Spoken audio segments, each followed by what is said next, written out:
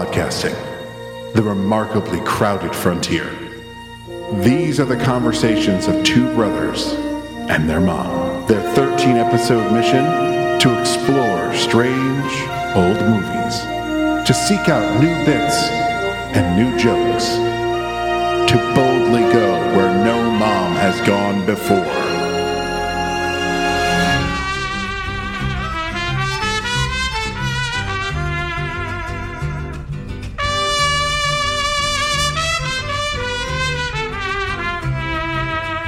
Welcome to the next episode of Where No Mom Has Gone Before, a Night Shift Radio original. I'm Captain Casey Ryan. I'm Commander Colin Ryan.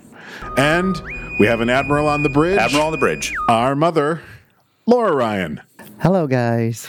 Now, Did you say this is the Nexus episode? Yeah, no, well, we can go there too. I said next because we are now into the next generation of Star Trek movies. We are with my favorite crew, the USS Enterprise D. We'll get to them. We'll be with the B for a little bit.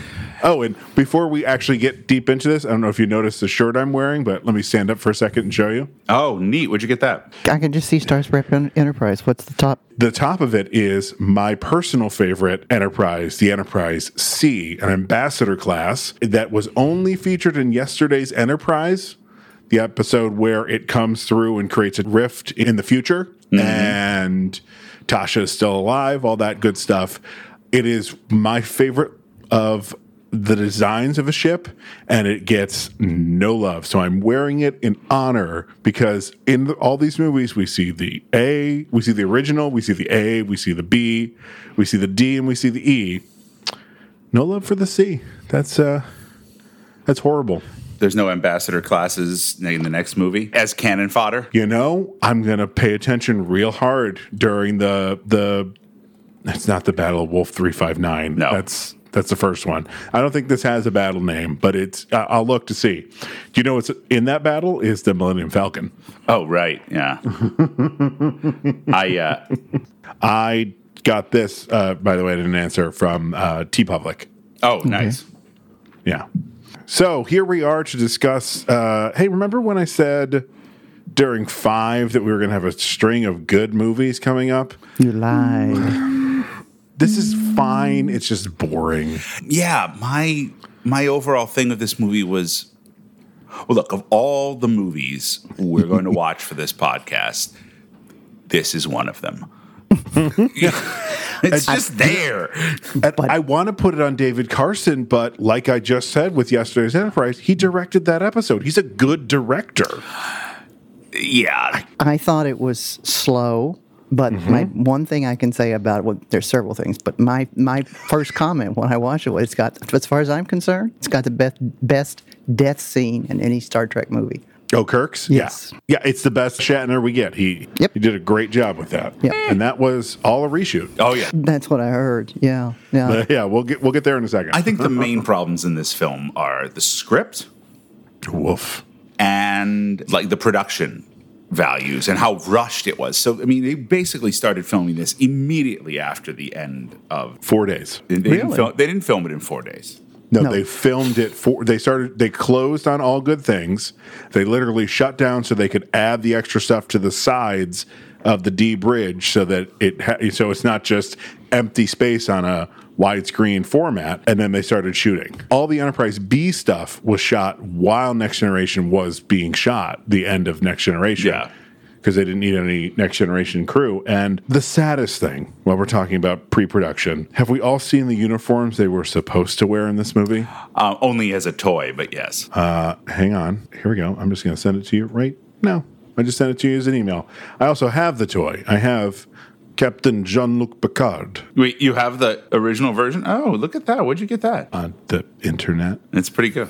Yeah, those would have been better. Yeah, you see he's got his rank here. He also has pips over here, and he also has the flap. I mean, we got to continue the flap that they can take down when, like, it's relaxing time or, somebody's son dies. Yeah. And actually, they shot some things with it. The 2 pictures I just sent you, if you look, one of them is Geordi, or LeVar Burton, rather, wearing that uniform. But Rick Berman decided in his Rick Berman-ness that it was going to cost too much. And so the only people who got what are called top color uniforms, where it's all black, but they're, what is it called? Their station on the ship is here. It's the Deep Space Nine ones.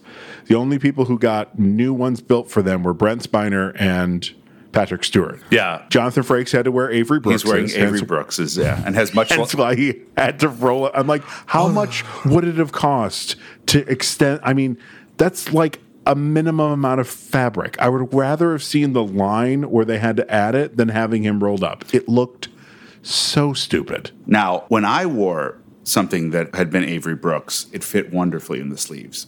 But wait, is this for real? Or yeah, no. My costume in King Lear in grad school had been something he'd worn in Tamburlaine. Oh my god, that's amazing! Yeah, I looked in it and it said Brooks, Tamburlaine. Oh my god, that's awesome! Yeah. You know what LeVar Burton's is? He's wearing? No. Colm Meaney. Yeah. Guy's about 3 or 4 inches taller and probably got at least 50 pounds on LeVar Burton. But yeah, let's put him in that. But beyond look, not getting your lead actor's clothing that fits is pretty bad. But you also just kind of like, it makes no sense. I mean, people change back and forth. In Deep Space Nine, I don't know if you've gotten to this, Mom, but if you notice, anyone who comes onto the ship is wearing the Next Generation suit, or comes onto the station, rather.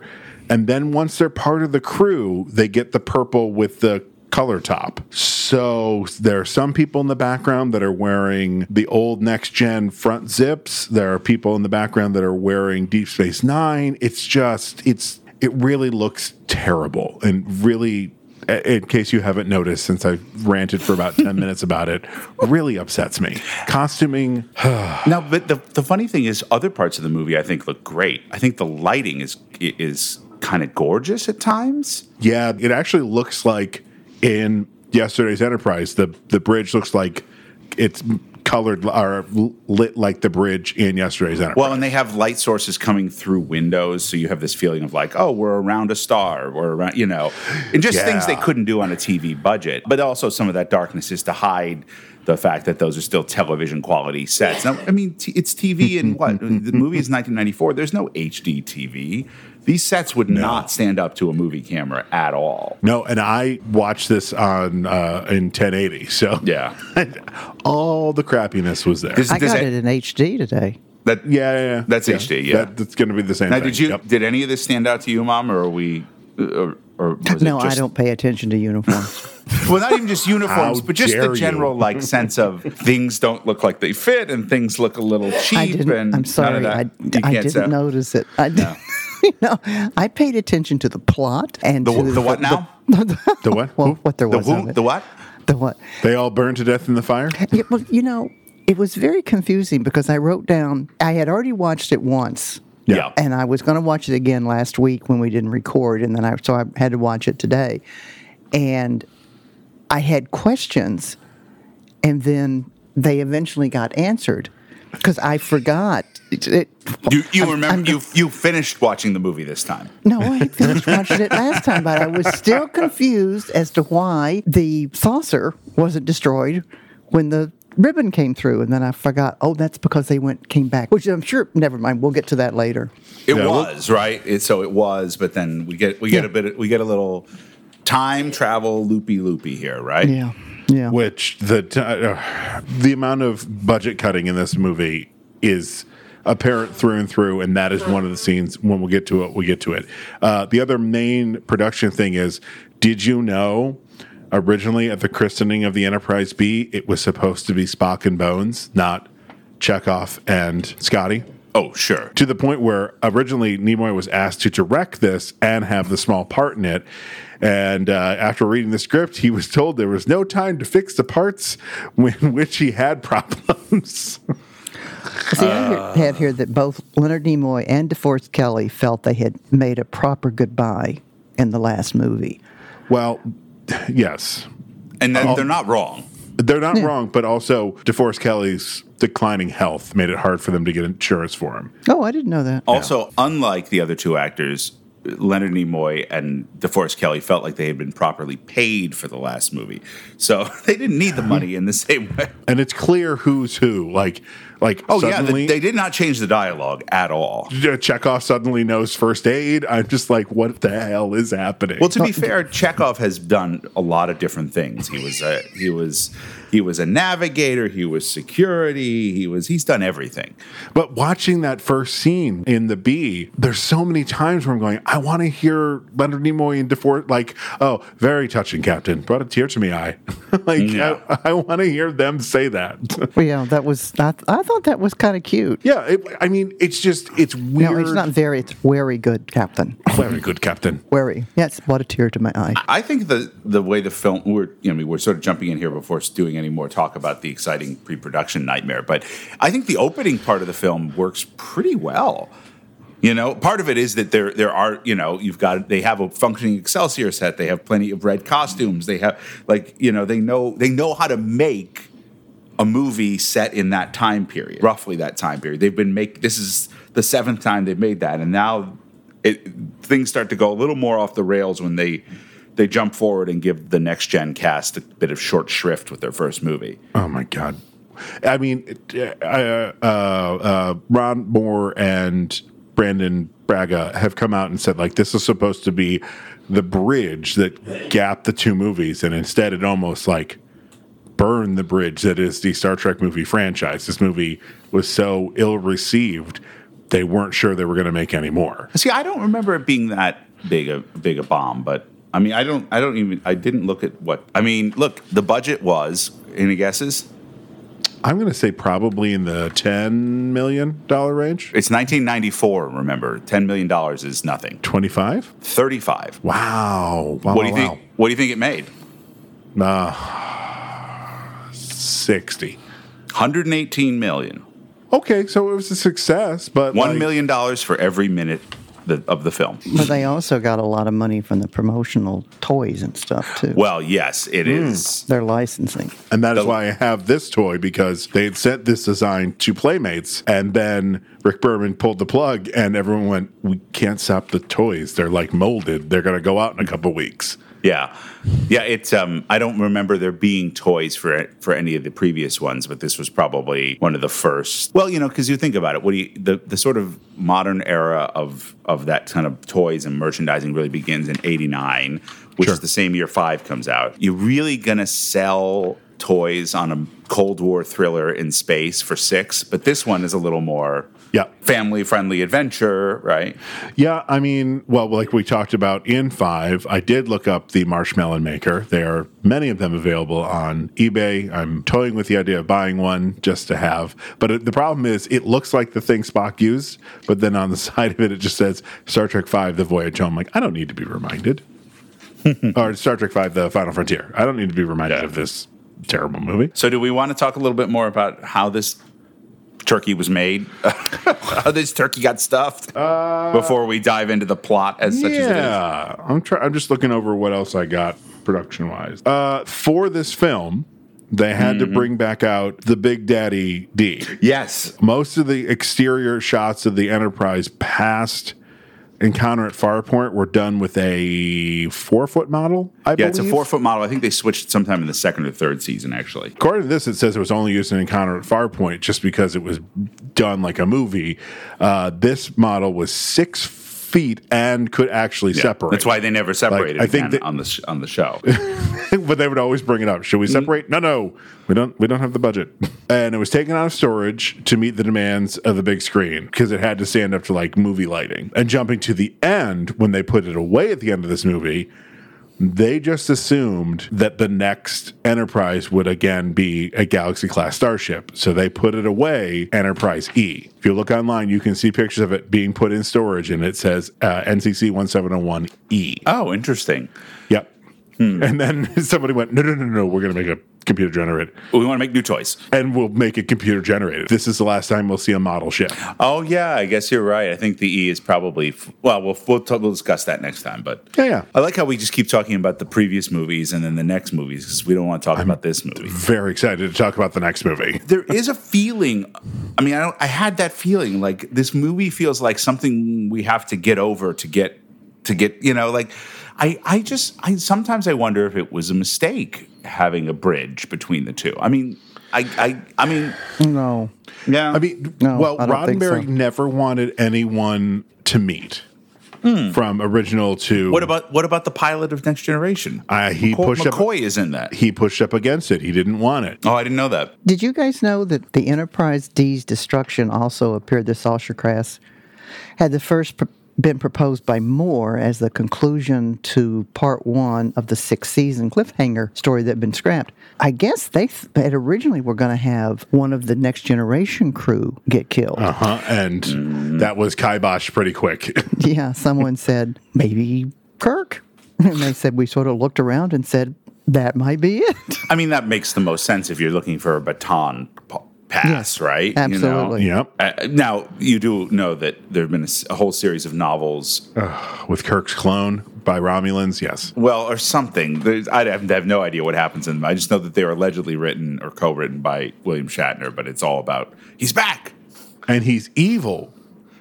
Oh, okay. And I did not know he that. has to face off against Picard again as the evil clone and dies again, but in a more machismo way.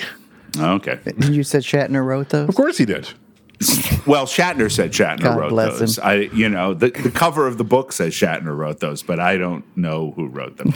No, I mean, actually, he does have credited co-authors who are like major Star Trek writers, the Garfields, but not the cat or the president Or the Spider-Man.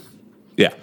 All right. I feel like we've avoided it long enough, and somebody has to start talking about the plot of this movie. Yeah, there's one last thing I do want to point out.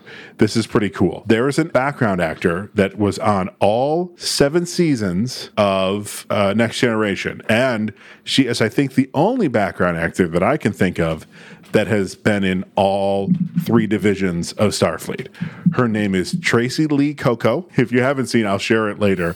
One of the Star Trek bloopers when they're throwing Worf's party, and Worf and Riker's like, "What are you talking about? A party? Who's throwing you a party?" Frakes decides to really like ham it up. He goes, "What are you talking about? A party?" And then he chases Tracy off the set. That's this Tracy. She was an ensign the first half of TNG. And then she becomes an engineer. She's also in the episode where Data reads the Ode to Spot poem. She is the one sitting next to Picard as he is falling asleep during it. Then she becomes a junior grade lieutenant. She has flight control of the Enterprise in this movie. She has like black spiky hair, so you can't miss her once you know that she's there. She then becomes a science officer in First Contact, and she is in her dress uniform in Insurrection. Sadly, she is not in Nemesis. She doesn't make it all the way to the end, but she was there. Encounter at Farpoint to Insurrection. So, and once you know what she looks like, you're going to notice her. Like when Picard comes to 10 Forward to talk to Soren, she's outside the door talking to someone. When Data and Geordi come, that's when that happens. But when Picard comes and there's that establishing sweeping shot of 10 Forward, she's the one that the camera follows the whole time. Like, hey, it's Tracy. That's awesome. That's good for her. Yeah, it's very cool. That's talking about a pretty awesome, steady job. Okay, on to the past, but our future. In 2293, retired Starfleet officers James T. Kirk, Montgomery Scott, and Pavel Chekhov attend the maiden voyage of the USS Enterprise B during the shakedown cruise. Captain Kirk. Yes. I'd be honored if you'd give the order to get underway. Thank you very much. Please, sir. No.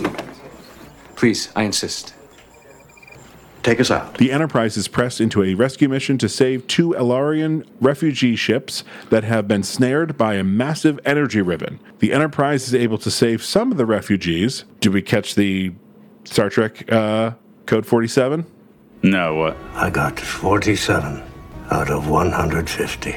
47 is all over Star Trek, Mom.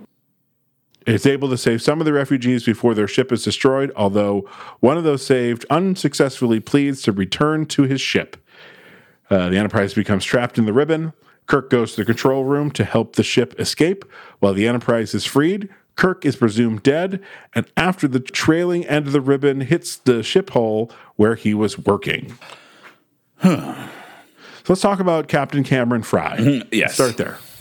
I think he gets a bad rap here, though, a little bit, because.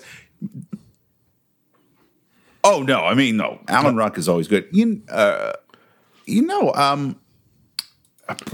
don't know. It's a shakedown cruise, and suddenly he's sent on a rescue mission. It's not his fault. He comes up with at least 2 ideas, right? He tries this. I forget what they are, but he says, "Let's do this. We don't have it. Let's do this. We don't have it." One of them is trying to create a substate bubble around the And then Kirk says tractor beam, and he says, "We don't have it." Like, he came up with 3 ideas in 1 minute to save the ship, any one of which could have worked if he had, And also, if you're writing him as an incompetent captain, why, in the name of Starfleet, is he in charge of the flagship of the Federation? Well, that's why I think, it's poor writing. Tractor beam. We don't have a tractor beam. You left space dock without a tractor beam. It won't be installed until Tuesday. Which he never mentions, and I'm sure went through his head. I mean, definitely I remembered it that way. Oh, he's sort of, shaky. And I mean, rewatching it, he's obviously handed a bad deal because he's got nothing that works, right? And he's got, it's the cameras and everything, he's gone. And he's got a legend. He's got the legend that is James T. Kirk on his bridge. And he's going from like a publicity puff piece to saving 300 people. Yeah. That's a rough one. I did note that the cameras, which are I think supposed to be like impossibly futuristic, definitely look like something that somebody would have now, right? That and they're all the recording devices they're holding are all video game consoles. Oh, are they? Oh yeah, 100%. I'm just like, oh God. Did we recognize the no, not the helmsman, but the flight controller, the redhead, Glenn Morshower? He is from 24. He was the head of security for Dennis Haybert's character. Oh yeah. He's been in the Transformers movies. He usually plays a military man because he's just got that commanding presence to him. We also should probably mention how wrong we were about Tim Russ. He was not on the bridge of the Excelsior. He's totally on the bridge of the Enterprise B. But he's as a human. But he's. There's a flashback Voyager episode, I think. There's a flashback Voyager episode where Tuvok and Janeway go to that moment, and George Takei comes back, and the bearded first officer comes back, and so yeah, I like that Tim Russ, almost Geordie LaForge himself gets a little part in this. Yeah. Well, I bet they'll go back at some point and digitally turn him into a just do the Lucas effect. Digital ears, to make him. God. I think everything, that you're right that Harriman, is played a little too. It's this recurring thing. Like, what other captain has ever looked good in Star Trek? Right. When Kirk is around, what's his face? James B. Syking as the captain of the Excelsior is just like an officious prick, right? Yeah. I mean, I guess the guy who was the captain of the Reliant isn't terrible. No, Tyrell. No, he was captain of the Reliant is good. I'm thinking of the captain of the Grissom. Yeah, he was terrible because he would always be like, Captain's prerogative. Well, and then they're like, we found Spock. Well, I should talk to Starfleet. What happened to Captain's prerogative? I don't know. I think he's doing his job and being cautious. But for once. Tyrell was a good captain. There's the only other good captain we've had so far, right? But when Kirk shows up with him, he is then brainwashed and kills himself. Like no other captain can be, except for Spock, no other captain can be good when James T. Kirk is around. It's really frustrating. I mean, how cool would this scene have been if instead of it, like maybe in the beginning, have him be, med crew won't be here till Tuesday, all that stuff, have that happen. But then slowly he and Kirk work together and make it happen. I think that's sort of what they were going for. I mean, I like the moment when Kirk decides to go instead. Mm-hmm. And that it's both that Kirk knows that the captain should be on the bridge and he's not them, but also Kirk wants to go play adventure and have fun. Yeah. Instead, we just get Kirk stuck with Captain Cameron Fry. No, I mean he's definitely playing that type, right? The minor gentry become, that sort of classic military archetype, which is gone now in a certain way, but yeah. Oh, and one other thing I forgot to mention, the very important introduction of the new helmsperson. Ensign Demora Sulu. My father's told me some interesting stories about you. Your father is Akara Sulu? Yes, sir. Oh, you've met her before, but she was It wasn't that long ago. It couldn't have been more than 12 years, sir. 12 years. Absolutely. Incredible. Congratulations, Ensign. It wouldn't be the Enterprise without a Sulu at the helm. And it was originally supposed to be in a first draft when they approached him. It was supposed to be George Takei. And learned to my best George Takei. There's no reason for me to be on that bridge if I am also a captain. He's not wrong. He's not wrong. And because they took away his admiralty for what he did with the Genesis planet, and he can never be an admiral again. The president of the Federation did that. That was in Star Trek 4. Well, also, if he's also an admiral again, and it detracts from that bit later where it's like he tells Picard not to ever let him drag him out of the captain's chair, Right, if which you get is the what sense Spock that he's said done to and him. done it. Yeah. You belong in the chair of Yeah. And also, it would have created a continuity problem if they'd done that, because he was literally told you can't be an admiral ever again. And I believe they're all retired. I think this is like one of those things where military show up at a ceremony, so they put on their dress uniforms again for poops and giggles. Yeah, I guess so. Okay, Kirk is dead, or presumed dead. Fun little thing about the Excelsior model, the Excelsior class model. It's not the Excelsior. They had to add those sides to it because the stipulation of using the Excelsior model is that they didn't actually damage the model, because it was still being used. You see it in Deep Space Nine. Deep Space Nine, you see Excelsior class ships floating around, which makes me go, if the Enterprise was 20 years old and taken out of commission, by the time we get to Deep Space Nine, those ships are 50 years old. It's just kind of like, wait a minute, hang on. Yeah, it all gets different when you can just whip something up digitally, right? Yep. Though they did a terrible job with that in Picard. All those ships look exactly the same. Oh, yeah, I know, the cut and paste, yeah. Oof. Okay, so in 2371, the crew of the USS Enterprise D is on the holodeck computer simulation, celebrating the promotion of shipmate Worf to Lieutenant Commander.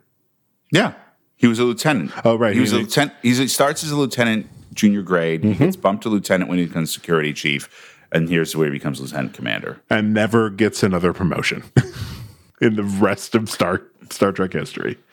He's Lieutenant Commander Worf all through Deep Space Nine. Yeah. And you look at Geordi. Geordi starts out lieutenant junior grade, and by season 2 or maybe 3, he is a full commander because he is the head of engineering. I don't know if he ever became a full commander. Anyway, whatever. Bridge to Captain Picard. Got him. There's a personal message for you from Earth. Captain Picard learns that his brother and nephew have been killed in a fire and is distraught that the Picard family line will end with him. Well, that's jumping a couple scenes, but that's okay. So this ship that is the Enterprise in this scene is actually the Interceptor from Pirates of the Caribbean, and is a real, actual working ship. It is called, hold on, let me find. Oh, it's the same ship they used in the first Pirates. Yeah, it's the Interceptor. It's called its real title is called the Lady Washington, owned by Grays Harbor Historical Society in Aberdeen, Washington. And when Troy realizes that Picard is upset and he says, "Here, take the wheel," and hands it to that shipmate, that's the actual captain of the ship. Oh, that's fun. all of this nautical on the ship stuff is fun. I love that the Next Generation crew are such big cosplay geeks. They're like, we're gonna have a celebration by dressing up in also I love the 18th century naval gear. In universe, the crew of the Enterprise D is cool with cosplay because half of them show up on the bridge in their naval uniforms and nobody's like, the hell's going on? Oh, well, I mean, yeah. It's so cool. And they're just like, yeah, sure. The Enterprise receives a distress call from a stellar observatory where an Elorian, Dr. Tolian Soren, launches a probe at a nearby star. Once again, Wikipedia is just jumping through a whole bunch of scenes there. Yeah. That's okay. But to get to the plot, yeah. I mean. But I do want to talk about the scene with Picard and Troy. To get to the emotional state that it needed to be for that scene, Patrick Stewart was reading the script to Jeffrey, specifically one of his last scenes in it, and was so moved, he's like, I'm ready to film kind of deal. And that's where we get that. And I always thought like, oh, that's so out of place for Picard to break down like that. But I don't know. No, I don't think so. I think the scene really works. Oh yeah, don't get me wrong. Patrick Stewart is doing a phenomenal job as he always does, but it felt a little out of place for his character. But maybe it's just because it's Troy. It's a ship's counselor, so he feels like he can be vulnerable. Yeah, and she's a trained psychologist who can, she's a therapist basically, and he feels comfortable talking to her. No, I don't. You need a moment where he lets us in, right? And to do that, he has to let her in. But that does come much later. I forgot how long my memory of it was. He comes off, he leaves the ship thing, and then we get the scene in his ready room where we find out what happened. But they really kind of tease it out and let him, be upset. Will you begin an investigation? I'll be in my ready room. Sir, make it so. Just do it! Yeah, but also it felt like season 1 Picard with the scene with him and Riker. He's very reserved, and I understood what he was going for. Inform Starfleet Command. You want me to contact Starfleet? Is there a problem? No, sir. How do we feel about Malcolm McDowell's performance in this movie? Because I feel he's quite a big ham bone in this. I mean, yeah, there's not much to the character, so I feel like he's trying to fill in a lot of gaps. I have a pocket watch, and I'm obsessed with the Nexus. Yeah. I mean, look, McDowell's a terrific actor. He's a pro who brings, they want him to be a great villain. They want him to be Khan or Chang, and he's just not. But they have a Khan or Chang level actor in there, and he's trying to shine. I mean, there's really just so little to the character. He's obsessed, and we never see Soren's time in the Nexus of why he's obsessed. Well, that's probably for the best, isn't it? I don't want to know what listen, I'm not here to kink shame, but I don't need to see that shit. Report! Recording a gravimetric field emanating from the trailing edge of the ribbon. All engines full reverse! We had a little technical issue. We ended up in the Nexus, and something happened with Admiral Mom's track, so we have to re-record. But as it was just brought up to me by my commander, I didn't send what was good of the log to my crew, so if we repeat ourselves or something seems wrong from what we said before, yeah, this is why. So, with that said, let's jump right into a mildly boring Star Trek movie. I don't think it was boring. Well, we'll talk about all that. All right. It's a very promising first draft that they filmed. Well, the thing to me is that they had interspaced in there some, not so much the data thing, because myself, I thought that carried on too long, but some cute little remarks that they made here and there that was so great. Sure. They continue the Star Trek The Next Generation is a workplace very much in this movie. Yeah. Ready, good sir. Brought a tear to my eye. I'll be quiet. All of those lines, since we're sort of now just talking about the beginning of the movie, and again, time has no meaning here, so I don't remember if we talked about this in the pre-production, but Chekhov and Scotty's lines in the prologue on the Enterprise B were written for Spock and McCoy, which is why I believe we they did. tend to be a lot of them. What's the technical space term? Breaking Jim's balls. which is something that neither one of those characters ever did. McCoy did, but I don't think Spock. No, I'm talking about Chekhov and Scotty. Scotty would rib him here and there, but nothing like this. This is the Scotty and Kirk banter. I mean, I think back to I had a wee bout of what shore leave. Yeah, yeah. I mean, it's very clear that whole thing. Finding retirement a little lonely, are we? I'm glad you're an engineer. With tact like that, you'd make a lousy psychiatrist. Was clearly originally, it's a good thing you're a medical doctor. You would have made a lousy psychiatrist. Exactly. It's just okay. So yes, to finish that thought though, the main thing is that DeForest Kelley, in case we said this, this didn't make the cut. It got lost in the Nexus. DeForest Kelley couldn't do it because of his ailing health, and Nimoy just flat out refused to do it because, as he put it, anyone could read this dialogue and it would still make sense. And well, sadly, he is right in the most depressing way possible. It does work for me because we've spent enough time with these 7 characters. Right. All that work that the previous 6 films have done, creating the idea of the original crew being kind of a family. It doesn't bother me to have the Scotty and Chekhov. I mean, they don't feel out of character, especially now that they're all retired senior citizen adults, Yeah, I mean, I just remember when the doors opened and I was just like, Scotty and Chekhov? Oh, no, it's super obvious as a person. You're like, oh, who's there? Oh, the actors who said yes. Or yeah, the second string. Now, I know this isn't something we brought up even before the stuff that was lost in Nexus. This was not supposed to be the opening of the film. The opening of the film was supposed to be James T. Kirk parachuting to Earth. Oh, yes. And that got cut, yeah. Good. That's so stupid. It's so stupid. There really does seem to be a little bit of a Shatner checking off the bucket list of adventure, being like, I want to parachute, I want to split some logs, I want to use my cool cabin, I want to scramble some eggs. Oh yeah, I want to make the world's slowest cooking toast. There's time for the eggs. We are getting way ahead of ourselves because we are still Casey, time has no meaning in this place. No, we're out of the Nexus now. You don't need to go back. Are we? I don't know. I, for one, am in an oddly futuristic Victorian Christmas setting. What was Guinan's? What do you think Guinan's Nexus was? Just a hat shop. Just the largest haberdashery of all time. Yep. No, she was laying in a hammock, just in a constant state of joy. Or do you think that Soren's was just like all the Borg lined up and he's just kicking them one by one in their genitals? Like, you killed my family. His doesn't seem like it would be like nice and calm. It feels like it would be like a rage room. Does everybody experience the Nexus differently? Yes. That's what Guinan says. Oh, because both Kirk and Picard end up in the same one because...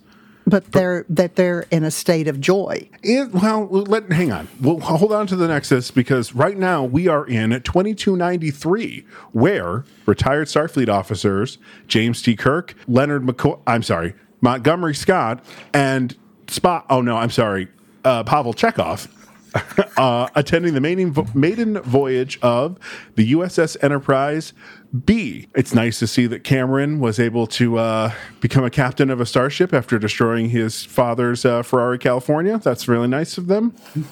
Did you see how they talked him into it? He didn't want to do it. The actor Cameron. who played. He didn't want to do it. He said, when I shave in the mirror, I don't see myself as a captain. And they explained to him that he came from money and this was just a stepping stone to become a politician. So really? So he's just in it to be able to say, when I served on the Enterprise. Yeah. Oh, wow. That adds a whole new layer to that character that I kind of wish, been in the movie. No, but it's definitely an archetype, right? The like sort of rich kid officer who, from a holdover from the time when you bought your commissions and if you were born to the right person, you let's give his name. Obviously, he's not Cameron. His name is the actor's name is Alan Ruck, and the character. Yeah, do we find out his captain? What his name is? Harriman. I don't remember that being said. Yes, and I watched this movie last night. Yeah. Whoops. Yeah, Harriman. John Harriman. John Harriman. Wait a minute. John Harriman. His name is John Harriman. I've got it right here. No, isn't that what? No, it's John Harrison. Yes. John Harrison.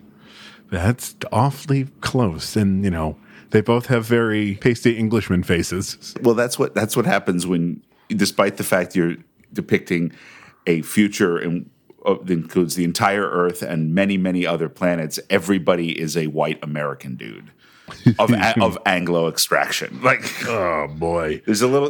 Not everybody, but it does. Harriman could have been, somebody more diverse. But you know what? They're fixing that. We're slowly getting there. Up until this point, to review this movie, I always kind of took Harriman as a bumbling idiot.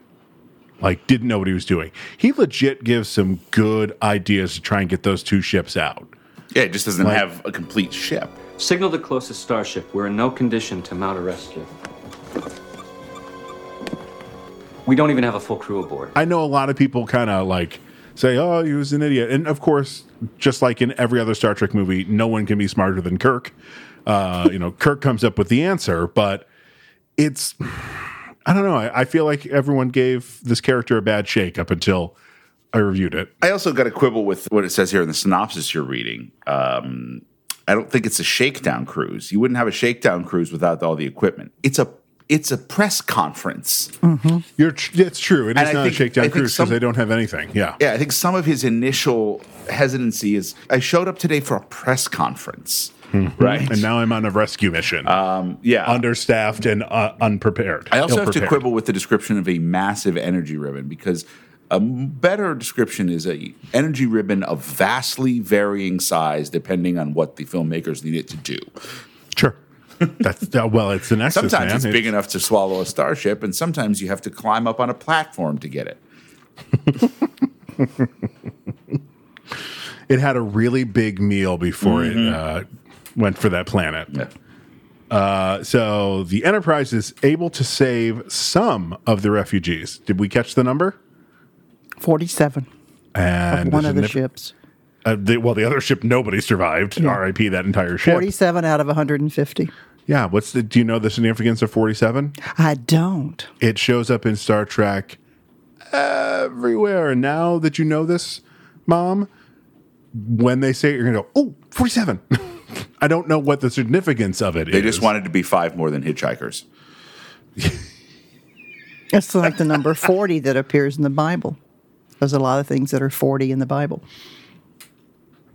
No. But we're not going to get into that. We're not going to get into the Bible. No. We already did our God episode. That was last one. Well, tell me, I still don't understand 47. Where am I going to see this? Oh, just so I'll know to go, oh, that's a 47. They will say, like what I said with the fact that we had the thing from Will back in Wrath of Khan. Code 47 is an actual thing that happens on Next Generation. It's a Code 47, captain's eyes only. This number of people, Deck 47 stuff happen. The number 47 shows up a bunch in just a Star fun Trek. little writer's room Easter eggy kind of thing. Okay. Mm-hmm. All right. I'll keep an ear out. Because I'll be watching him again.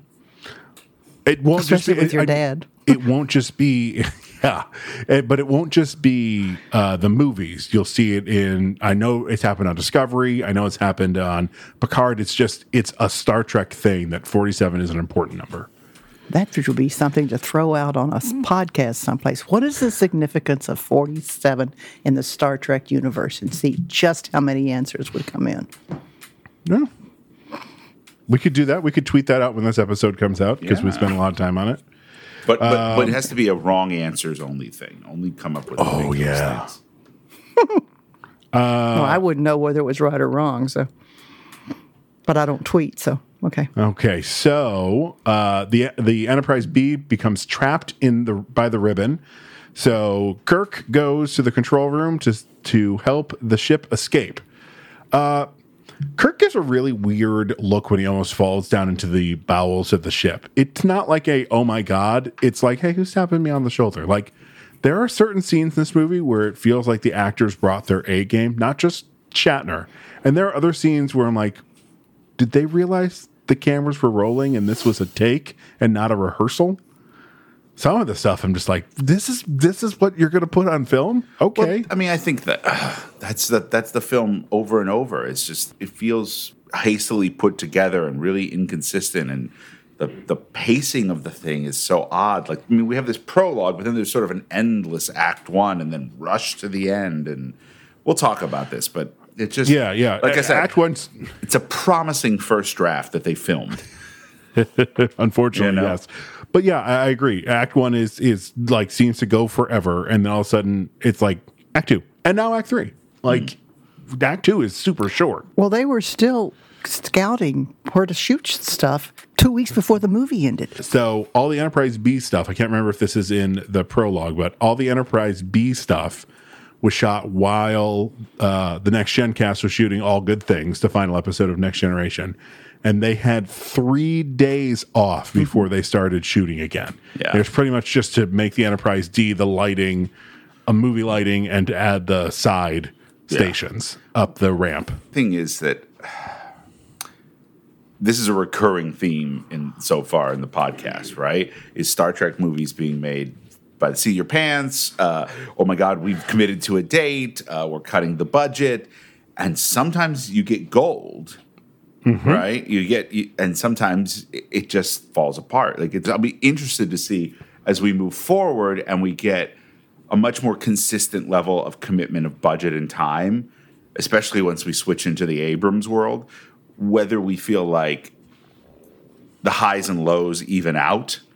You know what I mean? Like, you don't get gold anymore, but you also don't get, there's like a serviceable quality about everything. You know what I'll be interested in is the Kelvin Universe Star Trek 4, which has a release date, but the cast hasn't signed on yet. Yeah, I'll believe it. I don't think a script has happened. I'll believe it when I'm licking artificial butter off my fingers. I mean, yeah, man. I don't think it's not going to happen, but maybe it is.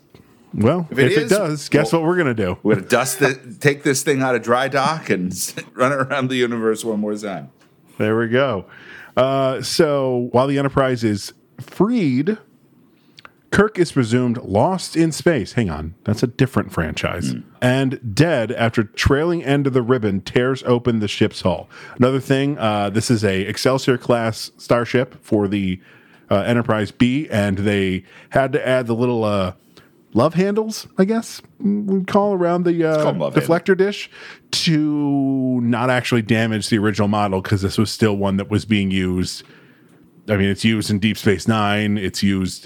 You'll see Excelsior classes everywhere because I don't know. It's a good model and it's a recognizable ship. But it kind of bridges the gap. Right? It looks more futuristic than it looks a little ahead of sort of original series and a little behind Next Gen, so you can kind of use it in between. But you know what model does that really well?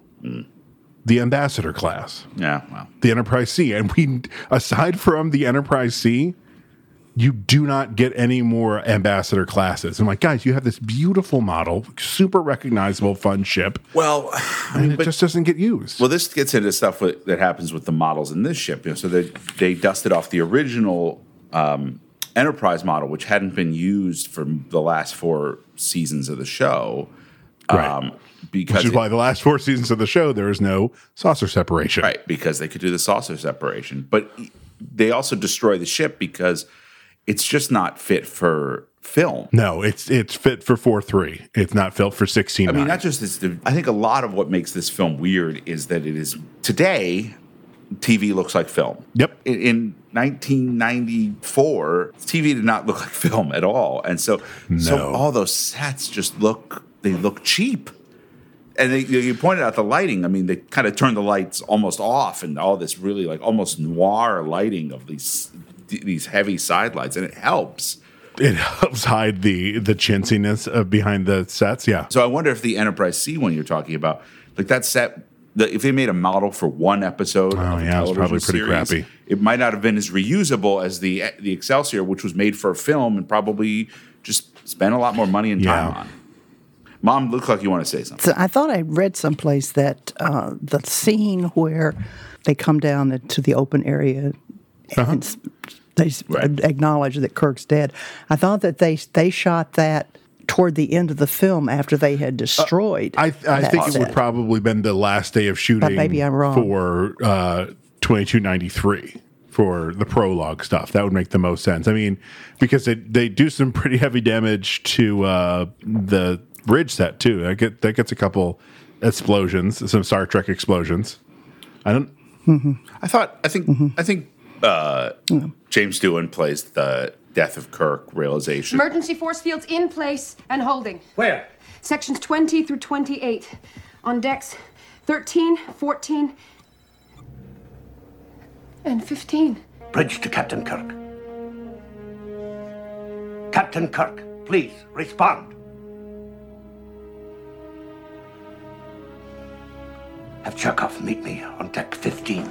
He's the original cast member who's basically handed the idea of like having to deal with Kirk's death. And I think he does a great job with it. You know who also does a really nice job? It's the other person from the original cast, Walter Koenig. My God. Was anyone in here? Aye. And his look around, and and then looks at Scotty and then figures out, yeah, oh, Kirk was here, and he's dead. Like, it's a beautiful silent acting moment for Walter Koenig. I really, really enjoyed that.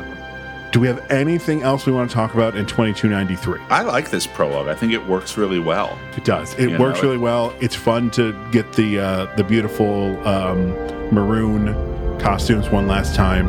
Oh yeah, but with or without the. Oh, they do still have. They still have the collar. It wouldn't be until the C era that they killed the collars. Yeah, the Enterprise C still had the red tunics, but no collar, just like a white undershirt.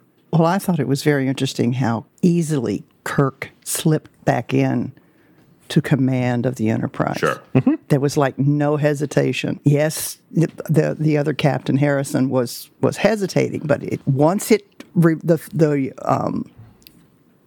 they were reversed where he was in charge. It was like immediate. First, move us within transporter range. Beam those people aboard the Enterprise. What about the gravimetric distortions? They'll tear us apart. Risk is part of the game. You want to sit in that chair. Second, turn that damn thing off. It's a good example of showing, not telling, right? So if you came to this movie not knowing who Jim Kirk was, and I gotta imagine this movie would be totally baffling for somebody who hadn't seen either Star Trek. But let's say you had, I feel like you would. It's really obvious. Oh, this is a seasoned and confident captain. Like it shows that without anybody going, it's Jim Kirk. He's one of the most seasoned and confident captains in Starfleet. You know? Like the most we get is the reporter at the beginning be like, how are you enjoying your retirement? You know, like, oh, okay, we know he's not actually an acting member of Starfleet anymore. Yeah. The end. To go with what Mom was saying, that's great when he's like, where are the deflecting relays? Deck 15, section 21 Alpha. Harriman says, I'll go. You have the bridge. Kirk almost sits down in the chair and then is like, wait. Your place is on the bridge of your ship. He still knows his place. I'll take care of it. And he knew where all those little things went, too. Yeah, that was interesting. That kind of convenient that he knows how to work an Excelsior class. Yeah, and that was so interesting because those glowing memory sticks are for me, a very iconic Next Generation prop and set dressing. Colin, they're called isolinear chips. Yes. How dare you? You're correct. And to see Kirk manipulating them there was a little like weird visual dissonance for me. Yeah, I totally agree. It's like the episode Relics where Scotty comes to the Enterprise D and seeing him fuddle around. I'm like, you're not supposed to be touching this stuff. Go away. Okay, so we move to 2371. And the crew of the USS Enterprise D is in the holodeck computer simulation celebrating the promotion of shipmate Worf to Lieutenant Commander. With a fun little, like, what the hell is going on in the beginning of this? Like they're doing it like he's a prisoner and he's reading the charges. One, that he did knowingly and willfully perform above and beyond the call of duty on countless occasions. Two, most seriously, that he has earned the admiration and respect of the entire crew. And it kind of makes me go, did everyone have to do this? Like, when Deanna became a commander in season 7, did she have to do this crap? They probably did something else. They're just a bunch of cosplay nerds. Like, I just love. They really I love any excuse to dress up in a funny costume. Like the Next Generation crew are so I love it. To the point where when they go to the bridge, there's literally a bridge officer whose job it is to take Data's sword because he can't sit down at his station with it. He just hands the sword. She just keeps going. What do we think some of the other insane holodeck props that guy has been randomly handed by Data? Who was he cane, in? Cupid. To say a live snake. No, just in episodes we never saw, right? You know. Just an apple pie for just. The Enterprise D crew really loved their cosplay holodeck stuff. Or did the writers? I'm sure. The writers really enjoyed it. Well, and they loved having that beautiful ship to film on. Which that ship is the Interceptor from the first Pirates of the Caribbean movie. Mm-hmm. Yeah, it is a famous ship that's used in a bunch of stuff. That ship has a pretty solid film career, I believe. Yeah, I believe it also may be in Master and Commander. Not as the main ship, but I think it's there. Oh yeah, it's way smaller than the main ship of Master and Commander. When Deanna has to go in a second, I just want to say it here, but when Deanna realizes something's wrong with Picard, Here, take the wheel. That's the owner of the ship. Oh, yeah, nice. They got him some screen time. That's sweet. Yeah, there's this weird, gotta catch your hat off the plank. And, in true Will Riker fashion. Computer, remove the plank. And I love the effect of everything coming out from underneath Worf. You get that shot of, his torso to knee. And you really see the weight just go, whoop. It's a really cool effect. I want to know how they did it. Oh, removing it, yeah. Just having his whole body go whoop with nothing underneath him. Number one, that's retract plank, not remove plank. Of course, sir. So Data doesn't understand the joke because he's Data. Doesn't understand why it's funny. You got to get into the spirit of things. Learn to be spontaneous. Live in the moment. Do something unexpected. Get it? Got it. So, of course, he pushes Beverly in the water. So, why isn't it funny when he pushes Beverly in the water? It's weird because it's the crew is like he murdered her. Horrified, but we're supposed to laugh. So isn't it funny? It almost feels like it's Brent Spiner going, "That was not funny." It's not Data. It's I don't understand. This guy just Is it because Will is known as the trickster of the Enterprise D? And so they're just oh, that silly Will Riker. But Data, don't piss off the murder bot. He could kill you all without even computing 1 nanosecond. They never discuss this. And there's a moment coming up in a minute where he and Geordi decide to do something go talk to the captain. Oh, yes. Stop, full stop right now. Back up for a second, talking about the ship. It's a replica of the first ship from America that visited Japan. Oh. Really? That's very cool. The Lady Washington. The Lady Washington. Yep. I couldn't think of the name. Thank you. Yeah. I didn't know it was the first American ship to visit Japan. She was rad. A full-scale replica of the first American sailing ship to visit Japan. Interesting. Picard and Will are looking out on the beautiful sea. Just imagine what it was like. No engines, no computers, just the wind and the sea, and the stars to guide you. Bad food, brutal discipline. And then we are reminded that Will's a giant horn dog. No women. Picard gets a incoming message, and he has learned that his nephew and brother have been killed in a fire, which Sir Pat Stew handles that beautifully. Yeah, I mean, something's up. Yeah, because it's a face you never see Picard make.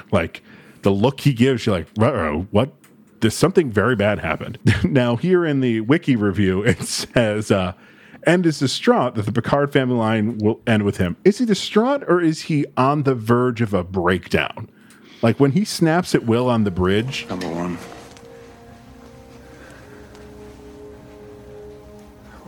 Will you begin an investigation? I'll be in my ready room. Sir, Make it so. Just do it! They only show the close-up of Will reacting to it. I wish we'd gotten the whole bridge, because the whole bridge was did Picard just yell at Riker? That hasn't happened since Ambassador Sarek was on the ship. The Enterprise receives a distress call from a stellar observatory where an Elorian, Dr. Tolian Soren, played by Malcolm McDowell, the uncle to Alexander Siddig from Deep Space Nine. Dr. Bashir. Oh, really? Mm-hmm. Well, aren't you just smart? No, I just know how to research stuff. So, though this jumps way ahead into the story. So, let's talk about Soren. What is Soren's motivation? The Borg killed his family? Well, no, get back in. So he's a dope fiend? I mean, again, I think a stronger movie, he would be played more like an addict trying to get a fix. It should read more like that. Instead, he says in totally cryptic non sequiturs like, they say time is the fire in which we burn. Because they think it'll sound good in a trailer. It's like out of nowhere. I mean, McDowell is an excellent actor who's doing everything he can with it. There's no bad acting in this. In fact, the acting and the affection for these characters is what saves the movie.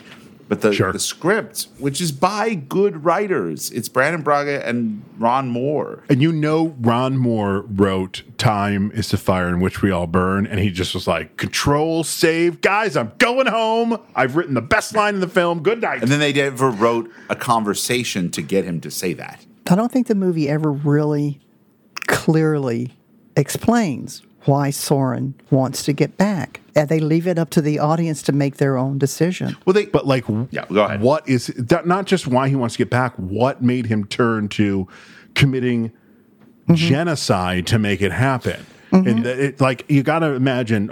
We were joking before that he's just kicking all the Borg in their reproductive organs, but it's probably he much like Picard. He's with his family again, right? Make that part of the story. Like Picard tries to plead with him later in that, and it's just kind of washed over. Like, yeah, I mean, they tell you why. They say, I think it's Guinan who says he would do anything to get back there. But that's it. But why? Because it's pure joy. They tell you it's a perfectly logical explanation, but like I was saying before, showing works better. If you showed us a person who's desperate, if you showed us something about how it affected him, and what it was like for him in there, instead they just like, okay, here he wants that. We've established that. Moving on to him, looking cool and blowing stuff up. Would it have helped at all if we had actually seen Soren's time in the Nexus? I think so. Like when Guinan is like, he's here in the Nexus too, when Picard's in it, and like done a little hand wave and we get like a portal that shows us his or something. He's in one of those Christmas balls. I think there's a version of this film that works better where we get to the Nexus a lot earlier, right? Yeah. And then we do spend time in there we see, maybe there's even a scene where, so what, we're jumping ahead, but eventually Picard jumps down to try, beams down to try to convince Soren to not do this terrible thing, to not blow up the Viridian Star. What if there's a version where he's in the Nexus and he does find Soren in Soren's version of the Nexus, and he explains to Soren, and we meet a Soren who is a kind and loving scientist and father, and is aghast and says, of course, oh my God, I would never do that. But it doesn't do you any good because that's not the Soren you have to stop. He has to leave the Nexus. And, there's I feel like the movie is over by the time we get to the inside there. Sure. And so it has no oomph. It's a happy place. You scramble some eggs, you open some Christmas presents. We're all good. We're going to get back to where we are actually in the film. But when we get to the Nexus, this watch last night, I was like, the toys that they're given, it's I'll save it for when we get there. Well, go back to the bar scene where he makes. Yeah. Let's talk about 10 forward. All the times that I've watched when I watched it, not last night, but the night before last, was probably the 5th time I've seen it. Okay. I never noticed that Soren pulls out a pocket watch because Malcolm McDowell really wanted to wear a pocket watch. You think that's why? It's got it. There's no reason. I'm trying to remember. I think he spends an awful lot of time looking at a pocket watch in a very good film, Time After Time, directed by Nicholas Meyer. He does it twice in this film. He does it. I think he does it more than twice. I mean, I think the idea is that he has to launch this probe at exactly this time. So he's constantly he's always looking instead at of looking at his Apple Watch, he's looking at right. Yeah. Right. Okay. Okay. Well, clearly, Saren's a android guy. He doesn't kill Data, so. That was a bad joke, sorry. Also, speaking of Data, because of what happened on the holodeck, Data has the good idea of putting his emotion chip in. I am unable to grasp such a basic concept as humor. Because it worked so well for you during Descent when Lore put it back in you. You know, you did really well with it then. It just feels like maybe you should wait till this star-destroying crisis is over. Or I guess, no, the star-destroying crisis hasn't happened yet. But you should just wait till you're not, like, going after a distress signal. Presumably, after that, you're going to go catalog some gaseous anomalies for a month. Well, perfect time. Perfect time. Or take a little leave of absence. Yeah, but you're right. You'd probably tell his commanding officer he's about to completely overhaul his personality. Yep. We have seen on the show, Data can mimic anyone's voice. He can break into the Enterprise computer, no problem. What if it turns him into Lore this time? You know, what if it makes him have less of a moral compass? It was just stupid on every level. And I wish there had been some reference to Jean-Luc. Thought you were worried about it overloading your neural net. That is true. If Geordi had been like, I don't know if the captain's going to be happy about this, something, you know? Yeah. Look, we could CinemaSins and nitpick this thing to death. I mean, we could. Yeah, we could. That's no fun. But it's they want to get us to this, and there's this line in the scene where. However, I believe my growth as an artificial life form has reached an impasse. There's almost a subtext there of Brent Spiner, the actor, being like, "This is it, guys. 7 seasons without emotions. There's only so much we can do. You got to give me something else now." We've locked Lore up at Starfleet headquarters, so I can't play him anymore. I can't have fun in that sandbox. I don't want to say the real issue here is the idea of Data puts in an emotion chip in the first Next Generation movie. Fine, I can buy into that. That's a great idea. The execution gets just a little much for me. That he seems like he's constantly drunk the entire rest of the movie. There were several requests that they had wanted. They figured that having the original cast in the film was a good way to pass the baton, is what they said. The studio wanted the original cast to only appear in the first minutes and Kirk only recurring at the end of the film, which is basically what happened. Yep. Other requests included a Khan Nguyen Singh-like antagonist, Klingons, and a humorous Data plot. Yep. So these are the notes from Rick Berman. That's the only thing that they could come up with was that, because there's not much you can do with an android that doesn't have any feelings without him having some sort of emotion. Yeah, but I think there could have been other feelings. I mean, so Picard is dealing with incredible grief here, right? Mm-hmm. And I just feel like you could have tied that A and B plot together and had other emotions. I mean, he has other emotions. He gets angry at Picard. He gets scared. But like Casey says, it's like whenever he's not actively angry or scared, he seems like he's high. Just love scanning for life forms. Life forms. Oh, you tiny little life forms. You precious little life forms. Where are you? I think the life form song is where it just that's the breaking point for me. So here's the fun thing about the life forms thing. A complete ad lib by Brent Spiner. Oh yeah, clearly. Everyone's reaction is 100% genuine. Oh, really? Yes. He was just about to say, I just love searching for life forms. And that was the end of it. And kind of that Riker look like, okay, whatever, Data. And then, because if you watch, like, Jonathan Frakes, not Will Riker, Jonathan Frakes is to his next mark and kind of turns around like, Brett, what are you doing? I'm glad they let it go because I thought it was good. You are in the small minority. Yeah, that. Oh, I liked it. You know what it is? Sorry. No, that's fine. I think from a story perspective, for me, what the problem is we kind of have Data. Data is suddenly found humor. Data is annoying Geordi with his humor. Data is annoying the audience with his humor. Data is now being unprofessional in an important situation with his humor, and then that's what lets us know something's gone wrong. He starts glitching. You get that weird face thing, and the weird face thing. So we have set up this notion that Data being unable to control the humor is is a bad sign. And then we go through the fear and the anger and the recrimination over leaving Geordi.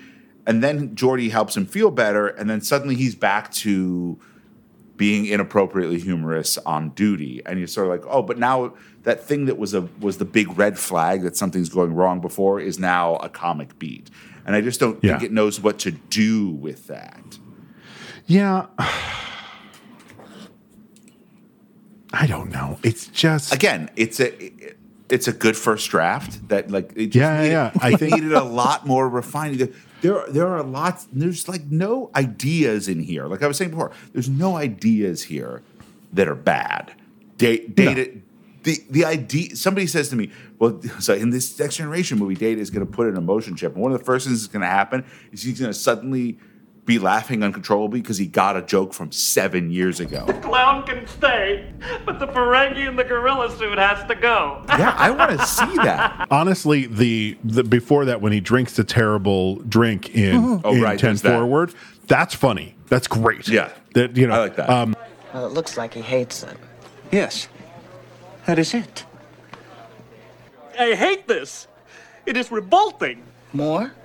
Please. Actually, the Bean was down with me while I was watching this part because I'm thinking this would be a cool audio for TikTok because the Bean loves her TikTok. Did she like it? Did she sit down and watch? Yeah, she was like, "Oh, that was funny." She sat down and watched the rest of the movie and is obsessively in love with Star Trek now. Not so much. I actually lost her with the morphing of Data's face.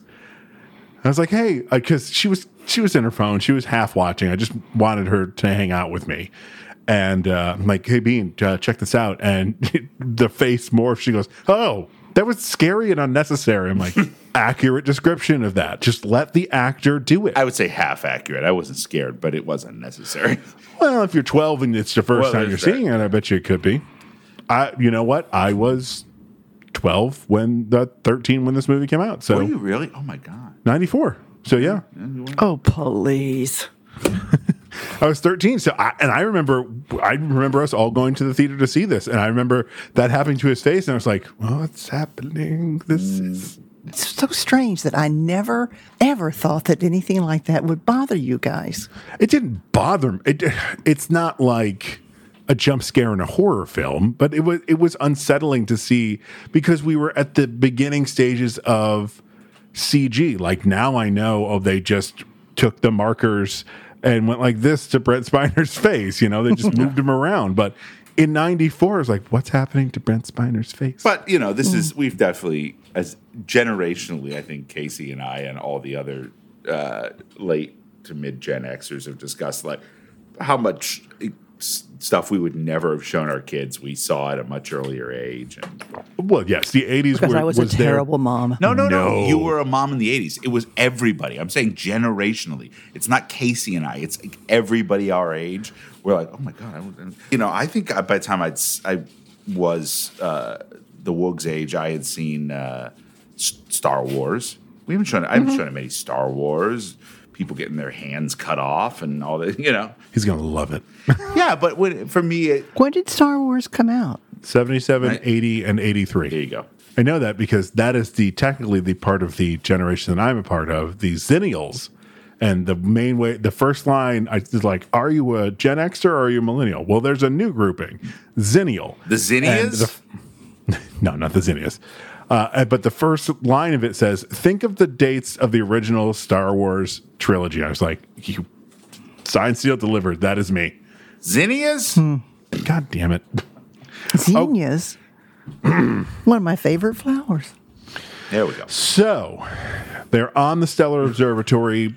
The terrible... I'm just laughing at how we don't want to talk about this movie.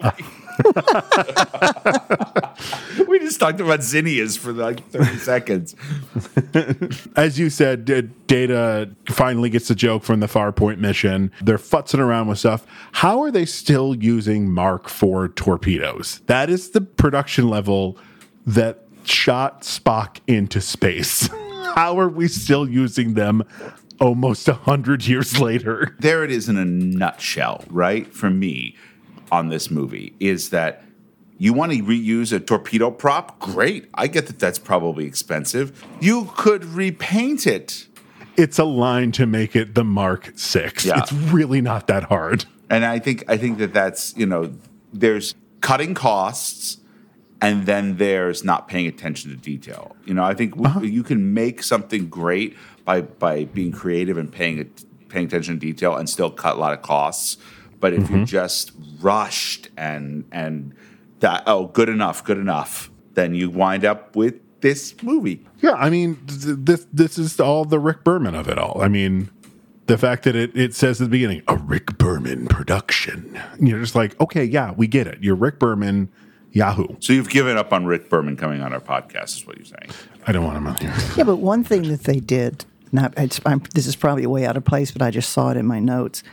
I love the idea that Picard had an old-fashioned photo album. Yes. I just thought that was so nice. Has that happened? Oh, that already happened. Because that's when he breaks down. This Wikipedia, get your shit together. You can't skip the best scene in the film. It is a good scene. Yeah. It's about, watching it last night, a joke from, well, I'm sure a lot of Star Trek fans have said it, but The Greatest Generation says it, that for most of Next Generation, Beverly Crusher and Deanna Troi are potted plants. Like, they don't do a whole lot unless it's like their solo episode where Deanna has a child, or, Beverly has sex with a candle. What? Oh, yeah.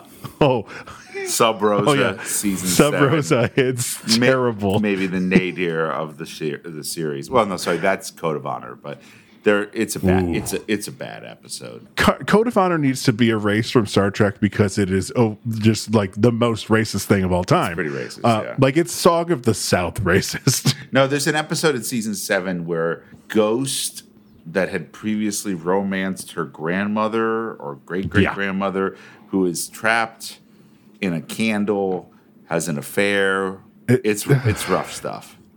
It's like, and it's all like a gothic ghost romance for some reason. And it's directed by Patrick Stewart. Oh, is it really? I'm like, Sir Pat Stu, what are you doing? This is not the episode for you to direct.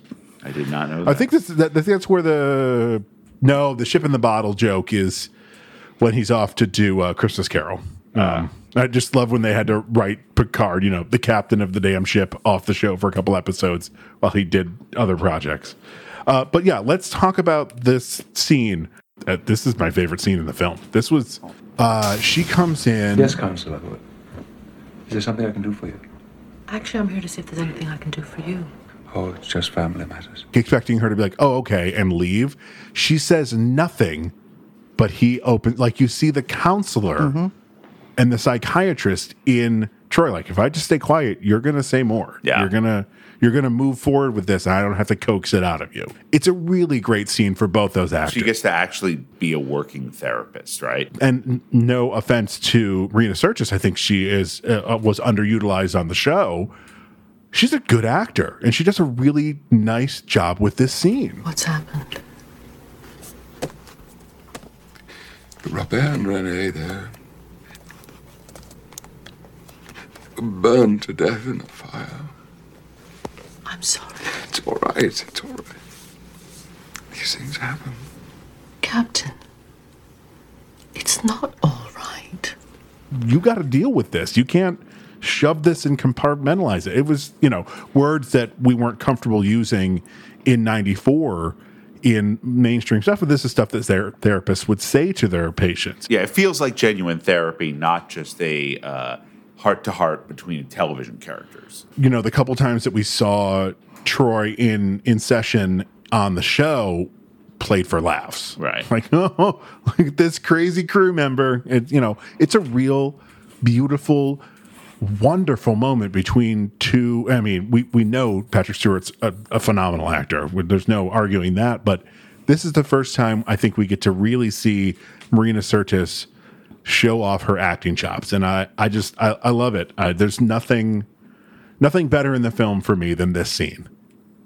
Was this scene before or after he met up with Soren in the bar? It's after, because it ends with him looking out the window and seeing the Amargos's star being destroyed. Yeah. I think I had a question about this. I remember asking it before we went into the Nexus. Does Soren's race have the ability to make people change their mind? No. Well, he's not an empath, but he has some sort of power, doesn't Well, he? he says he's a race. He mentions they're a race of listeners, and Guinan, Which is something that Guinan has is said, the same yeah. species, right? And so, but it's all very vague, right? Well, interesting. A thing I came across is that I had not known before was there was apparently a line either cut from the script or filmed and then cut that explained that Guinan's ability to sense when things were wrong, like with a timeline, like in yesterday's Enterprise, it's not because she's Elorian, it's because she's been in the Nexus. Oh, I like that. They've always kind of mystified Guinan. I mean, remember the episode? I think it might be. Is it IQ? Is the first episode with the Borg? But that's the first time that Q and Guinan meet, and Guinan puts her hands up in I'm going to shoot lightning bolts, and Q is genuinely terrified. Yeah. In that moment, you're like, it's Q. What the hell's up? Q who? Yeah. That's what it is, and that's the first appearance of the Borg. Yes, but it's just like Guinan lived in San Francisco. We see her in Times Arrow. She's got this really funky side to her, and I'm wondering if part of that stuff is the Nexus. Is that because she was in the Nexus, therefore she could? Yeah, I mean, I think Mom, to go back to Mom's question, I think the abilities of Elorians are sort of whatever we kind of need for the scene, But but he looked directly into Jean-Luc's eyes. Yeah. And made that speech about time and fire and all that, and it seemed that Picard changed his mind from going very rigid, you will not go down, to, we'll see what we can do. Yeah. I think the comment about fire is what sets him off. But I think if you're talking about them, that they have this extraordinary ability to listen, that it's almost like when psychics cold read someone, because of course psychic powers aren't real in the real world. What? Yeah. I know. We can digress on that. You'd have known that if you were psychic. Yeah, no. So the extraordinary level of sort of perceptiveness about what people are thinking and feeling and their backgrounds, and I think that some of that is maybe at play, right? That he can listen on a level that allows him to understand that Picard is vulnerable to ideas of mortality and things like that. He gets lucky saying the word fire. Yeah, because Picard's family had just died in a fire. But we don't know that as an audience. But that's where it just sort of bleeds into. Well, that's why I was wondering if he was able to delve into his. He can't mind read, but he can sense and see things that are going on in their minds, and that's why he did that. And maybe he's been in the Nexus too, so maybe that's part of it. A brand new app is sweeping the globe. It allows you to see dreams from millions of anonymous users. But what do you do when the dreams you see are of your imminent murder? This is the premise for the brand new short film from the crew of the Never Heard of It podcast, and we're seeking your help now to fund our project. Head to Indiegogo.com and search for Somnium Film and contribute what you can. We promise to make a chilling sci-fi film you'll want to watch over and over to uncover all of its secrets. Again, Indiegogo.com and search for Somnium Film. Help us make this movie. It's so interesting. I feel like we haven't gotten very far into this movie, and yet by running time we kind of have, which just goes to show how weird and herky-jerky the plotting is. Well, some fun stuff's about to happen. Oh, yeah. Because, like you said, the Amagosa star blows up. I love that the explosion happens. They're on the bridge, and the chief engineer, or the chief transport officer is like, Transporter room to bridge. I can't locate Commander LaForge or Mr. Data, sir. just in case anyone was wondering, because I have nothing to do here. I'm so alone. It's so weird that he's just like, by the way, in case you guys were planning on leaving. They come back to the ship. No, sir. They are not on board. How long before the shockwave hits the observatory? 4 minutes, 40 seconds. Number one. Mr. Worf. Aye, sir. Oh, I completely forgot. When they first go to this and go to find Saren, when they find out that it's Type 3 disruptor blast, that's making the marks, and then Riker goes, That narrows it down to Romulan, Breen, and Klingon. and like the venom he has in his voice. I wanted Worf to be like, "Hey, man, that hurts. I'm right here." Yeah, I did notice that. I wondered why it didn't build to Romulans, which would, of course, probably be the worst situation. Well, had the Dominion War started? No, 94. No, Deep Space Nine just started, right? No, the next one was Voyager. No, Deep Space Nine, then Voyager. Yeah, there's no Dominion War at this point. No.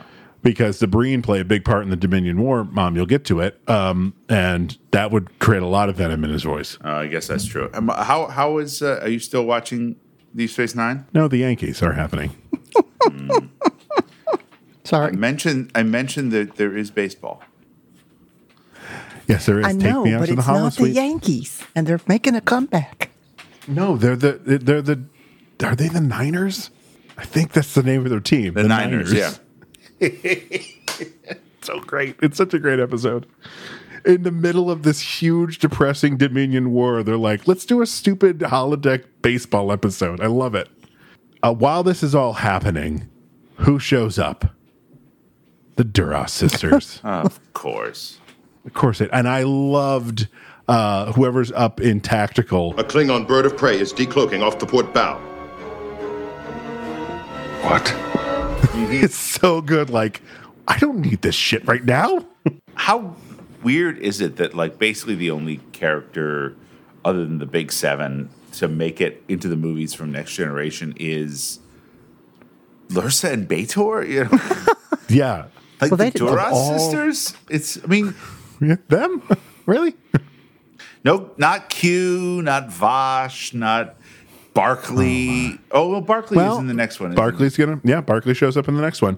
Well, I mean, we got Tracy Coco, which I know that's in the preamble. The woman who was the stunt person and all the stuff. She's the. Oh, you know who I recognized in this? Speaking of just random people who are in this movie, that seems to be the topic. Sure. Brian Thompson is in this movie. Brian Thompson. Oh, he's been in a million things. He was the alien bounty hunter on the X-Files. It's the thing he's best known for. Oh, he's the Klingon. Yes. He's Lursa and B'Etor's like navigator or helmsman. Yeah. And Jeanette Goldstein is in this movie. Vasquez from Aliens. Oh, yeah, she's on the Enterprise B. She's on the Enterprise yes. B. Not, yeah, she sure not is. in brown face, so you don't recognize her from Aliens. That's good. Yes. I remember a couple of years ago, there's a podcast called I Was There Too, and they talked to her. They talked to that actor. And she's like, yeah, I kept getting all these parts to play Puerto Ricans, and I'd show up white, and they'd be like, well, you're not Puerto Rican. And if I had been the podcast interviewer, I would have been like, And you didn't find a problem with it. Like, this wasn't an issue. That's incredibly messed up. That in when did Aliens come out? 91? 1986. No, really? It's that far? Yeah. Well, it's not that far. But 1986, they were still doing brownface in mainstream movies. Well, after that, they were, unfortunately. That's true. That's true. Short Circuit. Oof. Yeah. So, the Duras sisters show up. They transport Sauron and Geordi, the unconscious Geordi. They get everybody back. Now, here's one of those times, the way when the Enterprise warps away, when Picard stands up and is like, Helm Warp 1, engage! It feels like it was dress rehearsal. Yeah. Like, there's almost this little smile on Stewart's face, like, I can't believe I'm still saying Yeah, this no, and crap. pointing. Like, Stepping off the chair and pointing. That was so sophomoric. It did not feel like an actual take. I think it's trying to make an action sequence out of. Yeah, well, we'll get to the actiony next gen movie in the next one, and right. And I love all of it. I mean, this is like the first one that opens with a proper action sequence.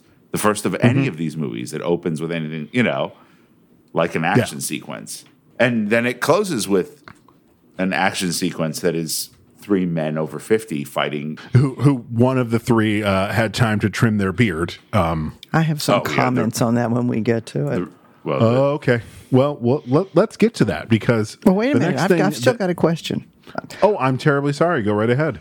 When they do the saucer, when they separate and they have all these kids, is that the first time we've ever seen children? Okay, first, you have jumped to the end of the film. No, not really. haven't. No, she hasn't. When they separate. Again, this film is weird. Remember, the separation and the crash happens before Picard goes into the Nexus. Before this, it's next, basically. Well, the next thing is Guinan explains it, but yeah, okay. Yes, we have seen children on the Enterprise, but as is mentioned in, I believe, Encounter at Farpoint, Children are not allowed on the bridge. the Galaxy-class starship Enterprise has civilians aboard, unlike the Enterprises A, B, and C. Why suddenly on D do they have civilians on board? Because Gene Roddenberry? I don't know. It's never made sense to me. Because it made sense, because how would they have done that teddy bear scene? Yeah, the teddy bear scene. It's a little underlined.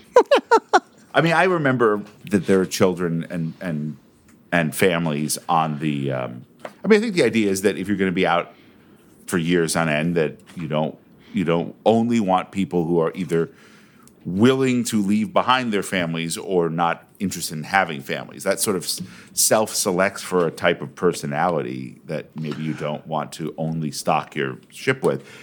But sure. But well, and Miles O'Brien. Right. I mean, he had a family, and but Keiko. But it is, especially watching this in sequence with the original cast films, where a certain sort of we're on a military vessel and there would never be families thing is even higher amped up than it would have been on, like, say, the original series. It was those saucer separation scenes were so, say that right times fast. The saucer separation scenes were so jarring. Yeah, to see those kids and all that, you're like, oh my god, right, kids. And we can get to the saucer separation because I have the thoughts, feelings, and concerns about it.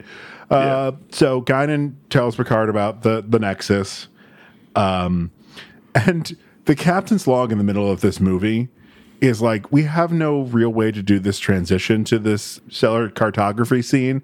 Oh, right. So let's just have Patrick Stewart say some crap. Like, it's the weirdest thing. Dr. Crusher has informed me that Data's emotion chip has been fused into his neural net and cannot be removed. However, she believes he is fit for duty, so I've asked him to join me in stellar cartography. Okay. Thank you. This is a nice scene between Stewart and Spiner. I think it's a great scene, yeah. I wish to be deactivated until Dr. Crusher can remove the emotion chip. Are you having some kind of malfunction? No, sir. I simply do not have the ability to control these emotions. Data, I have nothing but sympathy for what you are feeling. But right now, I need you to... Sir, I no longer want these emotions. Deactivating me is the only viable solution. Part of having feelings is learning to integrate them into your life, Data. Learning to live with them. No matter what the circumstances, cannot. You will not be deactivated. Jeez, I can't remember if we talked about it in the beginning, but in the pre-Nexus, but I'll say it again. They wore the Deep Space Nine uniforms, but the only people who got new ones were Patrick Stewart and Brent Spiner. Frakes wore Avery Brooks's, because that makes sense. And he had to roll up the sleeves. Right. How much would it have cost to let that down? Like, how much would it have cost to bring that down to his level? To have him not have to roll them up because they were too short? So stupid. And LeVar Burton is wearing O'Brien's. I can't think of the actor's name. Cole Meany. Yeah. And it was too big for him. It didn't fit well at all. Well, because LeVar Burton is a svelte man and Cole Meany is a big Irish dude, so it kind of doesn't work. You know, the thing is, I wonder if the thing they didn't have to spend wasn't money, but time. You know, it's just everything feels so rushed on this, you know. Well, because we talked about it during the pre-Nexus, but there were other uniforms that were supposed to be introduced. And watching this time with that in the back of my head again, these new uniforms would have had a fold-down flap, just like the red tunic. So it would have just added a layer of passing the baton. What scrapped the new uniforms? I forget. Rick Berman scrapped them. Just on a budget? Sure. I mean, that's what he says it was, but I've never liked these Deep Space Nine uniforms. I think they work fine on Deep Space Nine. They're all right. They're not Star Trek: The Motion Picture uniforms, but they're they're pretty damn close. They just don't feel like a uniform. They feel like pajamas. I don't know. They just something about them just has never sat right with me visually. So there is a deleted torture scene for one Mr. LaForge that you get dialogue of. Did you get anything from the human? No. His heart just wasn't in it. That is the fact that he had a nanoprobe put on his heart, and when Geordi wouldn't answer a question, he would stop his heart. I imagine it got cut to keep a PG-13 rating on this thing. This is back when you couldn't get away with that kind of stuff. Instead, you just get a scene between the two of them where, for no explained reason, LeVar Burton is not wearing a shirt. And has those weird ass eyes.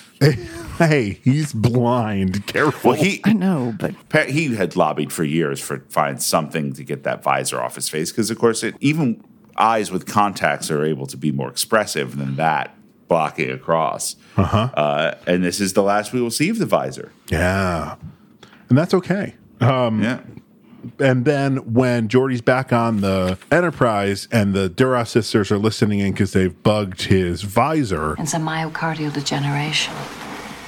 I've removed the nanoprobe, and I think you're going to be fine. That's the only two things you get, that something really bad happened over on that bird of prey to poor Geordi LaForge. So there's this funny bit where they're just watching Geordi walk through the Enterprise. He must be the only engineer in Starfleet who doesn't go to engineering. They end up in engineering, and they come in on a frame of the shield harmonic readoff. Their shields are operating on a modulation of 257.4. Adjust our torpedo frequency to match 257.4. And they harmonize their torpedoes to be at the same level. It pierces the shield. The Enterprise gets the crap kicked out of it. They fire 3 shots before really the Enterprise even knows what's going on. It's really brutal. What do we make of this way for them to get through the shields? Does it strain credulity that such an important piece of information would just be laying around, in the middle of engineering? You know what I mean? Why is that prominently displayed in a world where micro drones and whatever else, and mind visitors. control and tour from the kindergarten class on deck 12, And a simple fix would have been like, hey, we've got this Klingon bird of prey we're standing off against. Why don't we adjust our shield harmonics? And then they see it. Like, Jesus, there's so many ways to just make this. I know it was because they needed to blow up the Enterprise D. Right. But some more dialogue really would have helped us and had us not having this conversation. What it really boils down to is they needed to have a ship they've established as being old and outclassed kick the Enterprise's ass. And they did, this bird of prey can fire when cloaked last movie. So they just didn't come up with another one. Again, it's another we need this story beat. We need this to happen. Okay, we'll figure out what it is later. Oh, you filmed that? Okay, well. Oh, you already have the footage of the bird of prey blowing up that we're going to use again? Right. It's the exact same footage from Undiscovered Country. And, there are nerds out there that use the headcanon of, they hit it pretty much in the same spot. And that's why it blows up that way because the blah, blah, blah. I mean, I believe even the photon that comes at the bird of prey is from Undiscovered Country because it's got these weird light particles coming off of it that we never saw really in Next Gen. It was just, I hate the budget cutting of these movies. Yeah, but would the movies exist without it? No. So with this explosion, or with this attack on the Enterprise D, the Duras sisters are exploded. The whole setup for this is we're going to have 2 seconds. We're only going to have 2 seconds to be able to fire at this because when they cloak, their shields will temporarily go down. Sounds like a major design flaw, if you ask me. And yet they still have time for, they make it happen. They harmonize something, blah, blah, blah, to make the ship cloak. We are cloaking! What? Our shields are down! And they still have time for Will to take a 2-second pause and then go fire. And then the photon goes really slow. I'm like, so their shields are back up? I mean, 2 seconds. Pick up the pace. Or, just something. It was... I know they wanted the badass Riker moment, but it didn't ring true for me. You think they're trying to recreate the end of Best of Both Worlds there? Yes. Yes. with better results. We don't want to think too much about speed and time in this movie, because if the Nexus travels every 78 years across the galaxy, then it moves at the speed of light. And yet it clearly does not. Speaking of the speed of light, let's presume that Viridian 3 is at least the third planet from its sun, hence the name 3. It seems to be M-class, so, Earth-like, so it's probably roughly the same distance as Earth. Light from our sun takes 8 minutes to get here. Why does a rocket apparently just going on like chemical propulsion get to the sun in 15 seconds? And then it doesn't take another 8 minutes for it to come back, Yeah, it's all hand-wavy bullcrap. But you know what? Like we said a long time ago when we recorded Wrath of Khan, you can nitpick all that shit in Wrath of Khan too, and I notice it because I've seen the movie 20 times, but I don't care because the movie's really good. Yeah, that's a difference here. We're not in a good movie this time. When the movie is if the overall movie doesn't work, then you wind up having the time and the you're not being distracted by a good movie, so you go, wait, why is that rocket getting there so fast? Jesus. So it gets there, it explodes. When the Enterprise separates, I'm 99% sure that underbelly shot of it first separating is right from Encounter and Farpoint, and then used throughout it's exactly the same shot. The shot of it pulling away from the back, from where you can see the pretty much the battle bridge area. When that separates, that's a new shot because there's all that particles that come off that we never saw. And also, it separates way too quickly.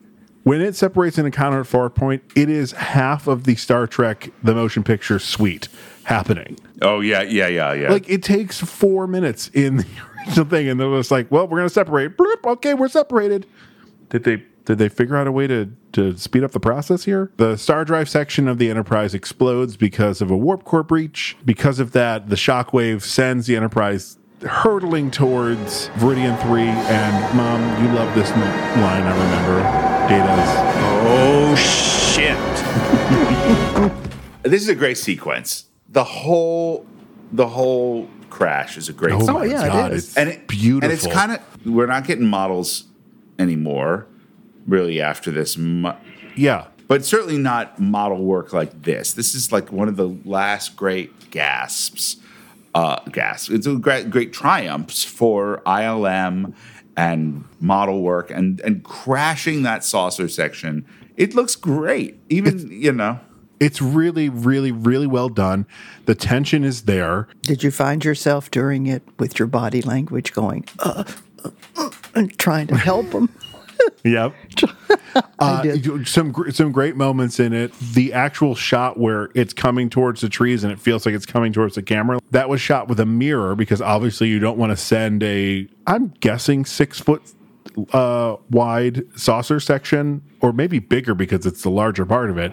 Well, however big that model is, at a very expensive camera, so they just sent it towards a mirror and had the camera put in a way that it hit it, and it just hit the mirror and broke it. So good thing they didn't do the camera.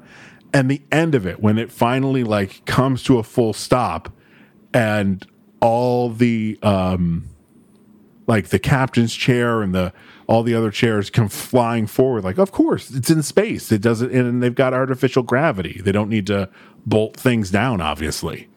Right. I love it. It was a really fun scene. And then, unfortunately, we are now in the Nexus. Thank goodness.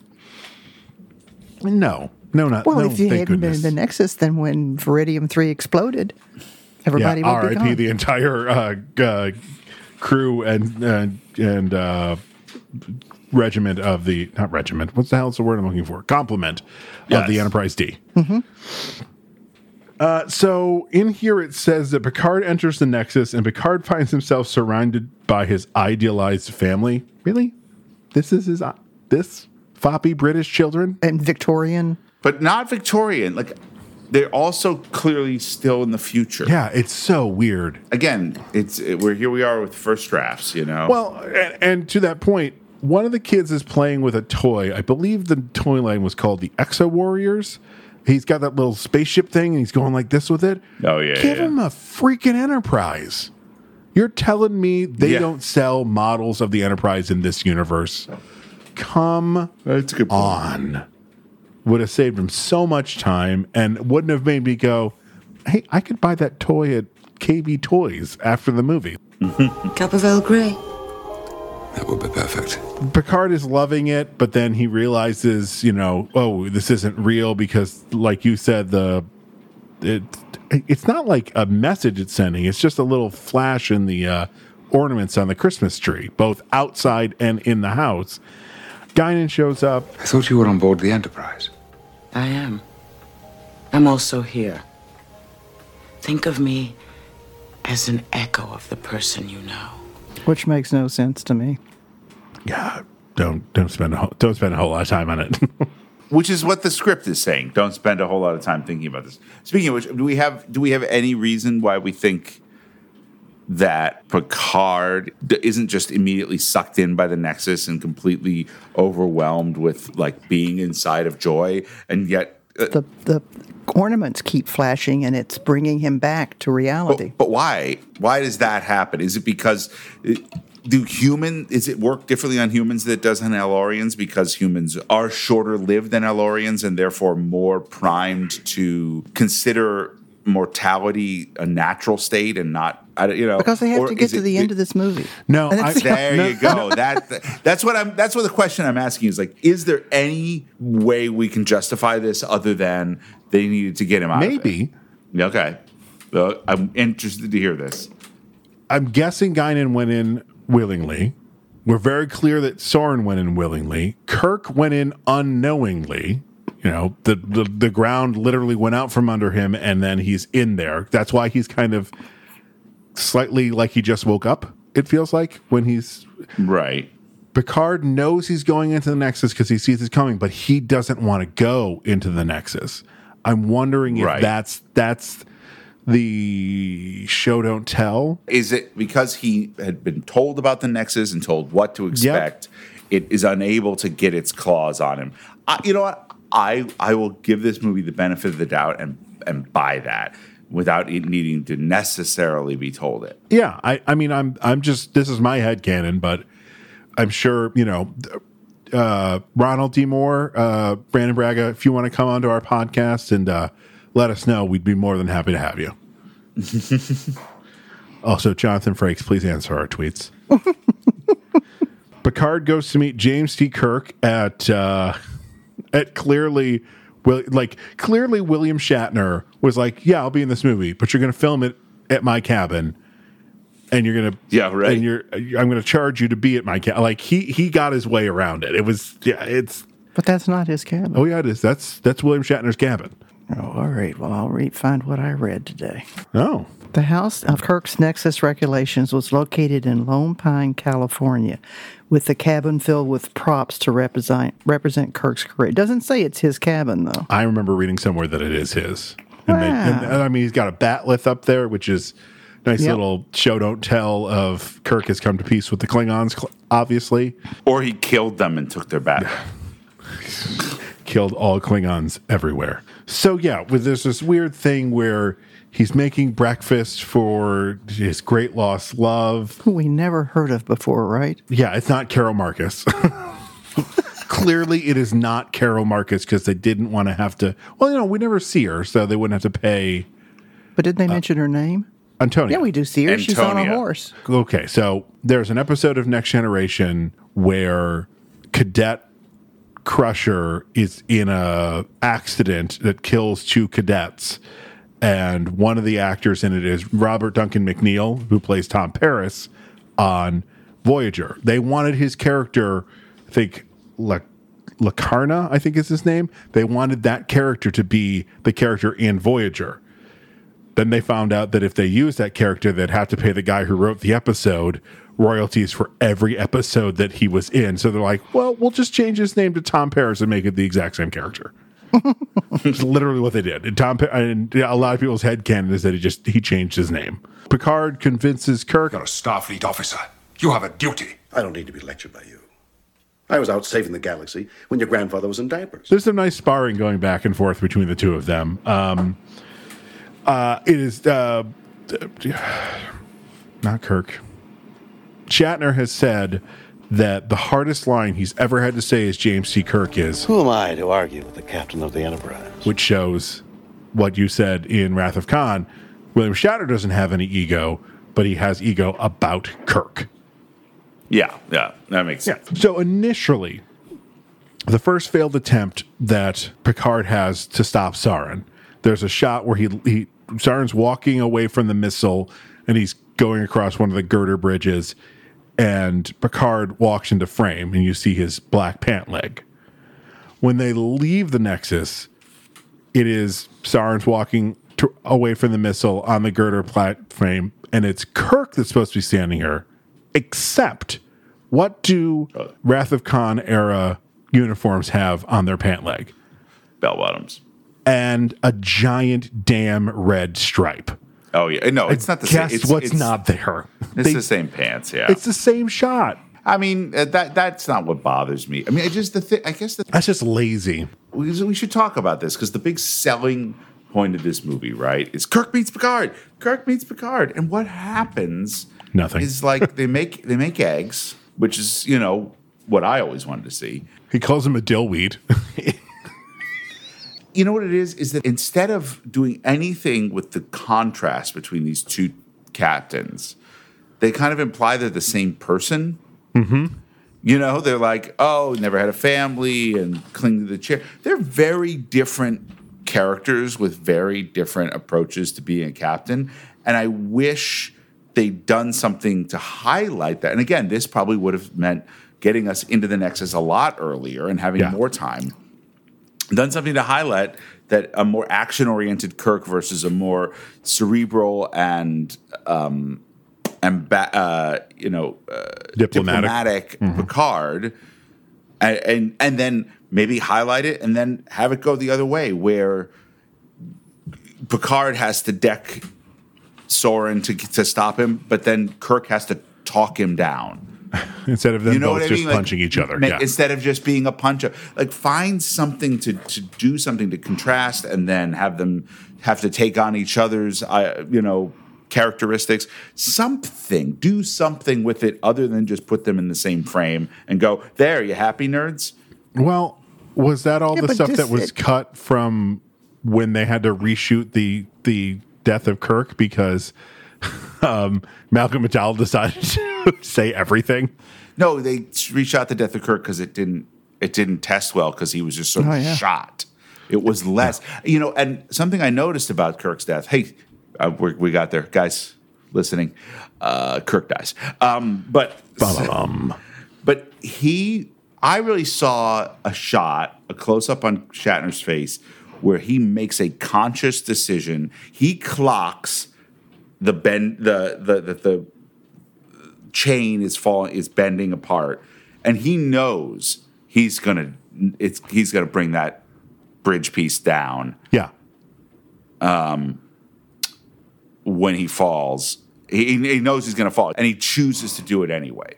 It's almost like it's the needs of the many outweigh the needs of the few, or the one. I like that, and I think I've missed that in previous viewings of this film, that what a conscious choice that is framed as.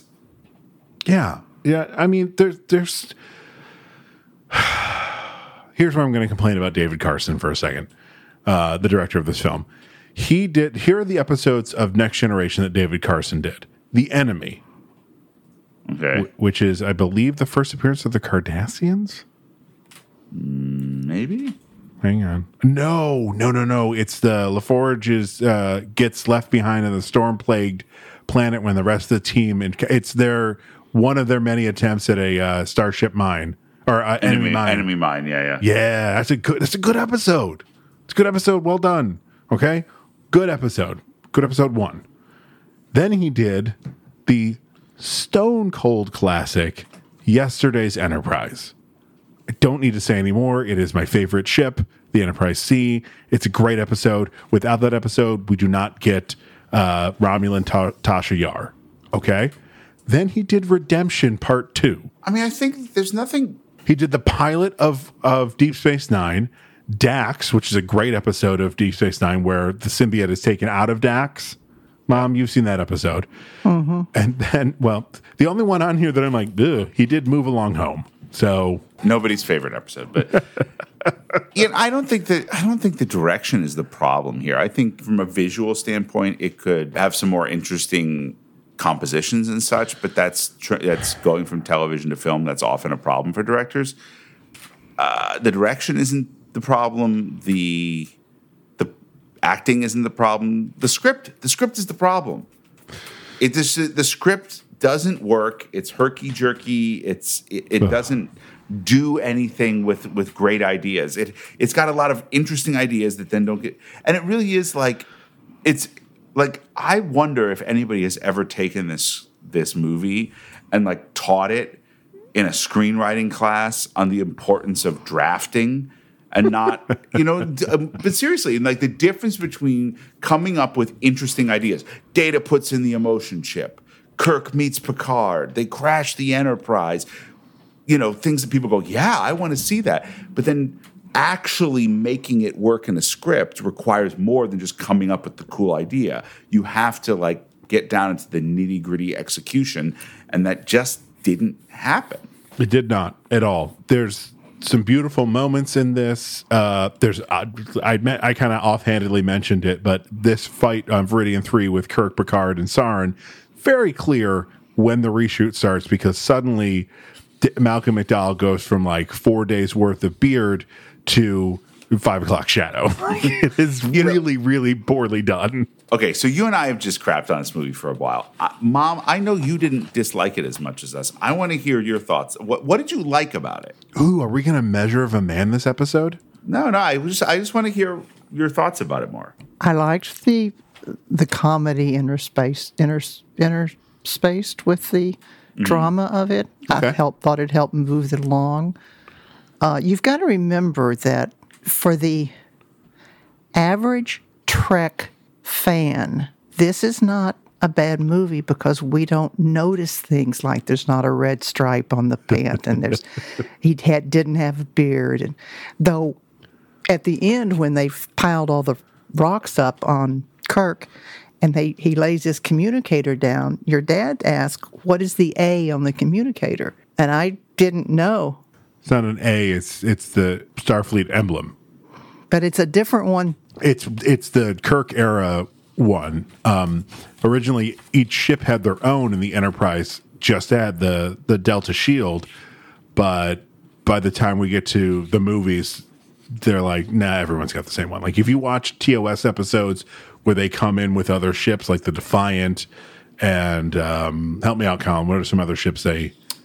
Oh, I mean, and any ship or starbase they go to, they have a different emblem there. That was never indicated to be anything other than the emblem for the Enterprise until the films, and then retroactively for anything that shows a Yeah, and it's just the Delta. It's called the Delta Shield. It's a modified. It's the precursor to the communicator, and that's not. It's a precursor to the communicator badge, the comm badge, but with Kirk, it's not his communicator. It's just his Starfleet insignia. It's not. There's no communication device in that one. Okay. Well, we as an average Star Trek fan don't notice all the things that the difference in the the uniforms. Stuff, yeah. But so you can pick it apart and say this and this and this, and I see where you're coming from, but I still enjoyed the movie. I didn't understand a lot of it the first time or the second time. I couldn't understand. It finally became clear to me that the reason, the saucer landed and then the ribbon comes through and the planet explodes, and all of a sudden it dawned on me, well, that's where the saucer was. and then all of a sudden they're in the Nexus, and they come back before that. Yep. Yeah. But I still, that's what the one from 2 to 3. How did they? I mean, he's on 2, right? Soren, and aren't they all on 2? No, they're on Viridian 3. They are on 3. Yeah. Nobody ever goes to Viridian 2. I think it's Viridian 4 that they mentioned. Viridian 3 has no life on it, but Viridian 4 has a 250 million person pre-industrial civilization. Okay. And that's what. I got that's my who they're really worried about. confused. Yeah, well, that's who they're really worried about saving, right? I mean, look, obviously, I mean, then the weird thing about this movie is I don't really love it, but it is oddly watchable. Like, there's like, part of that is like I was saying, like you love spending time with these characters, and the actors are doing well, and and because there are good ideas, and like the story, if you were to tell the story in like, well, as we have been doing, read the synopsis, there's nothing that goes, oh, well, that's a dumb idea. That's, no, the synopsis, but and I guess maybe for me, this movie is more about the wasted potential, like I wish it was better. I don't think I certainly don't think it's going to reach my bottom 3 when we reevaluate the worst of these movies at the end. But there's it could have been so much more. Sure. One thing I like. Good luck, Captain. Call me Jim. I mean, I just thought that was so Kirk. That is just so Kirk. And Picard's look back at him is great. Okay. Shatner is a better fighter than Patrick is, because Patrick's scene where he's fighting Soren just looks so bad. I mean, I was just like, oh my God. You can tell it's a double, and when they do the close-up, it just wasn't realistic to me. And now I'm comparing Kirk and Picard. Picard is cerebral. Yeah. Kirk is swashbuckling. That's the way I look at him. The difference. Well, you saying we're trying to say they were the same person, and they're not. No, they're nowhere near the same person. Well, I agree. I just think that the film treats them that way. The script doesn't frame them as different. Doesn't find a way to highlight an interesting antithesis between them, but rather is like, oh, very devoted captains, never found time for a family. Like it doesn't do anything with the idea that Kirk is more instinctual and he's more cerebral. It almost kind of goes back on Kirk drift. It brings him more to the straight-laced captain. It's very strange. No, the scene after when they're on the horses. Yeah. Right. And Kirk does a recap. I take it the odds are against us and the situation is grim. You could say that. If Spock were here, he'd say that I was an irrational, illogical human being for taking on a mission like that. Sounds like fun. Yeah. And that's why he agrees to do it. So that, to me, shows how different they are from the way Picard explained it and the way Kirk interpreted it. That they're different. Oh, by the way, did you notice how Kirk's horse moves sideways over to Picard? Yeah, because William Shatner is a very, very what's the word I'm looking for? Horseman. Skilled horseman. Good horseman. Yeah. And that's his horse. That's his horse, yeah. And that's his meanwhile, horse, his real horse. You could kind of tell that Patrick Stewart's like, shit. I don't like being on this horse. Not going to go to his cabin and bring some other guy's horse. That's probably true. That's probably true. Oh, boy. I mean, it's interesting to hear the things that you guys see in these movies, but I'm looking at it from the point of not someone who's a Star Trek nerd, but I enjoy the Star Trek movies for what they are, entertainment. Yeah. Well, for me, I think it's about the script and it not landing these themes and the things that we had. The nitpicky stuff is fun to notice, but like I said before about I wouldn't care if the movie worked better. I would say, well, we don't want to sit here for 8 minutes while something flies to the sun, so of course it's going to go fast. But you notice and get bothered by these sorts of nitpicky things. Mm-hmm. So let's wrap this up. Let's do it real fast. Kirk dies. Well, the Best death scene ever. yeah. So talk about the death scene. You like it? I did. To me, it was a perfect ending for Kirk. Did we do it? We make a difference. Oh, yes. We made a difference. Thank you.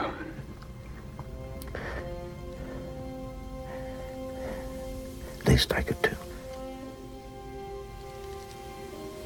With the captain of the Enterprise.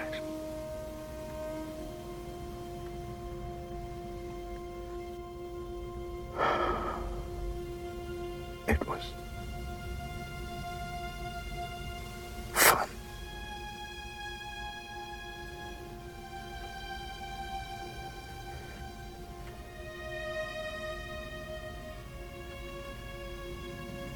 Oh my. I just thought it was perfect. I thought the writing, to me, it was the perfect thing. I like the make a difference idea that read through. Yeah, I really think that's a nice way of doing it. You know? And specifically his death. I love Oh My. I love that his eyes don't close, because guess what? Sometimes when people die, their eyes don't close. And I love that they stayed away from the trope of coming in and close. Oh, yeah. Because guess what's going to happen? The eyes are going to go boop, because the muscles have stuck in that place. You can't close someone's eyes once they're dead. Really? You can't. No. That's why they used to put pennies and stuff on people's eyes, because they died with their eyes open. There's something about the muscles in there. Once you die, they're stuck there. So yeah, it is a real. It's one of the best moments Shatner gives out of the series. You know, it's nice and subdued. His oh my is, he's going where no one has gone before that lives in the world. So it's good.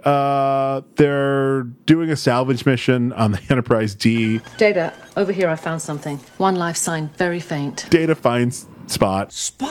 Brent Spiner himself did not want to do this scene because he hated the cat who played Spot. Oh, really? Oh, he hated it. He's like, can't he find Geordi? Can't he find someone he actually cares about? No, actually, I think, this is one of the scenes with Data's emotions that works for me. It works just in the back of your head, like, you're like, Brent Spiner's going to be like, this is so stupid. This damn cat. Riker and Picard now back in his TNG uniform. That's the problem with the uniforms in this movie. On Deep Space Nine, you showed up on Deep Space Nine from your starship in a TNG. Then when you were assigned to your station on Deep Space Nine, you got the color top with the black and the purple turtleneck underneath. People switch back and forth in this movie, and there's no rhyme or reason to it. It's okay. So they're trying to find Picard's family album. They find it. They kind of wax poetic. I'm gonna miss this ship. She went before her time. Someone once told me that time was a predator that stalked us all our lives. But I rather believe that time is a companion who goes with us on the journey, reminds us to cherish every moment, because it'll never come again. What we leave behind is not as important as how we've lived. After all, Naborn, we're only mortal. And, that's a deep, really philosophical, beautiful thing that Picard says. And it's almost like Riker can't have a deep philosophical moment because, of course, his response is, speak for yourself, sir. I plan to live forever. It's like, damn it, Riker, I'm trying to have a moment with you. Did you know, I read something the other day, that was one thing that Gene Roddenberry insisted on for Riker. He couldn't smile. Yeah. He could not smile. Jeez, it's almost like Gene had some really bad ideas because that was one of the things. And the thing I read said, if you know Jonathan Frakes, he's a guy who smiles a lot. So it was very difficult for him. And of course, he starts smiling after Roddenberry dies. He starts smiling once Roddenberry's not really in charge. And how dare you, Gene Roddenberry from Beyond? How dare you? When Jonathan Frakes smiles, you're like, uh-oh, something mischievous is about to happen. Yeah. He has such a great, I'm going to do something now. Smile to him. It's great. They team up. There are 3 ships that are there. I just want to point out there is a Nebula-class starship, the USS Farragut, which will be mentioned by name in the Abrams movies. Along with it, there is a Miranda-class that is never mentioned what it is. and the old ugly Oberth class, the USS Grissom.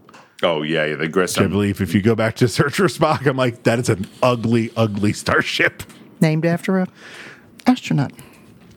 Yeah, and I'm sure he was really pissed when he saw that. Like, that's the ship I'm named after? I don't think he was alive when that. Well, he'd already died, hadn't he? Oh, I don't know. Maybe. Yeah, I think he died in the fire.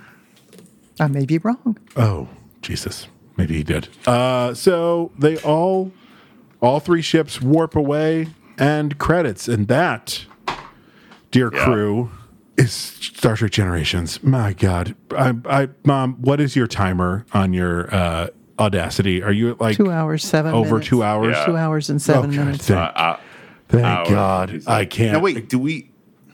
I can't do this movie again. Do we need to do all the questions? Or did those... Oh, yeah. We're doing the questions, too. I just want to make sure that mom is not in the Nexus. Okay, so... I mean, do we need to answer the first question? No. This is not a good movie. It's not a bad... It's just... you know what this movie is? This movie is a warm glass of milk. You put this movie on to get a little sleepy, to go to bed. Like, it's just... the thing... It's comforting, but this it's is bad. one of those movies that seems to have been made... there's a lot of talk right now in our pandemic era about, our movies. I make my movie for the movie theater. This is a movie that seems to have been made to be watched, possibly with commercials, on a rainy Sunday afternoon because you found it on television. Do you know what I mean? Like, that's one of those places where you're like, yeah, I wouldn't necessarily run to choose this movie over other Star Trek movies or any other movies, but I wouldn't turn it off if I was filling time. A thing like I never do anymore with movies, but Yeah. Well, go ahead. Especially, this is not... There's one specific Next Generation movie, which is the next one we're going to do. That's the one I'm going to go to if I want to watch Next Generation movie. It's just... it's okay. What were you going to say, I read some of the comments from some critics. Jay Boyer from the Sentinel, Orlando Sentinel, Boyer felt that specific plot beats would fly over the heads of casual viewers, but the film's innate sense of fun would keep them engaged. That's probably... I'm not a diehard Star Trek fan, but enjoys it. One of the things, Janet Maslin from the New York Times suggested that despite being a, quote, predictably flabby and impenetrable in places and suffering from techno-babble, there was enough action and spectacle to engage others. So, from a casual Star Trek that likes the movies and likes action movies, it's a good movie. Yeah. Okay. Yeah. I'm definitely not saying it is a bad movie. It's not bad. It's just kind of there. I sat down to watch this last night and I was like, ugh, here we go. But I still found myself enjoying what I was watching for the most part. It's very watchable. Yeah, it's a watchable bad movie. Okay. Is it good Star Trek? Yeah. You know what? I'm gonna give it a pass on the good Star Trek thing, just for what and I might not have said this, but I still think it could have done more with the difference between Kirk and Picard, but the idea that they both are people who care about making a difference. Yeah. I like that, Yeah, that was a good line. I said, yeah. Would you recommend this as someone's introduction to Star Trek? No. It does. No. They wouldn't understand what was going on. Again, I don't think it's a good enough film to want to really hook someone unless they're like a diehard Malcolm McDowell fan. But it's also the main issue is really just you're not going to know what the hell's going on. There's way you won't understand any of it. This is the movie where you have to have like 2 television series worth of background and understanding to fully appreciate, as opposed to just one. You got to figure if this literally is the first thing you show somebody. So it's the Enterprise B. So initially their first question is like, well, what happened to the Enterprise and the Enterprise A? Then Kirk dies. Then it fades to the middle of the ocean. It says 78 years later, and they're gonna be like, "What are you making me watch right now?" Yeah. Okay, definitely. so we can still do this question. Kirk drift status update. Oh, yeah. I think they push it back. I think they make him more, Wrath of Khan level Kirk. He's out for adventure, but he does things by the book. Yeah, I don't think he's as swaggering, yeah, as he is in 5 and 6. Yeah. Now, do we need to well, I guess we'll talk about this next time. Are we going to track any Picard drift? Well, listen, the next movie, he's a goddamn action star. Yeah. Yeah, this is what I'm getting at. Like, is there a change in who Picard is between Next Generation and the films? And does it make sense? That's going to be. I think that'll be the question. I think that's our new tracker there, the Picard drift. Until we swing back around into the Abrams movies. Yeah. Well, listen, the Fast and the Furious level of drifting with the Kelvin universe, Kirk, like a Tokyo drift. Yeah, he's all over the damn place. What's the best moment? Mom, you had a strong feeling before. Well, I've said it was to me that the death of Kirk was. Yeah. Okay. It kind of brought it. It was a way to satisfy both original generation people and Next Generation of the passing of the baton, which is what they wanted to do. A lot of people wanted to do it at the beginning of the film. I think that was the way to do it. And he died a hero. Yay! He sure did. Did. How about you, Colin? I really like that scene in Stellar Cartography, specifically not the plot advancing bits about the stars, but Picard having to step in and be Data's super ego. The part that says, "Damn it, you have a duty to do, and you will do it."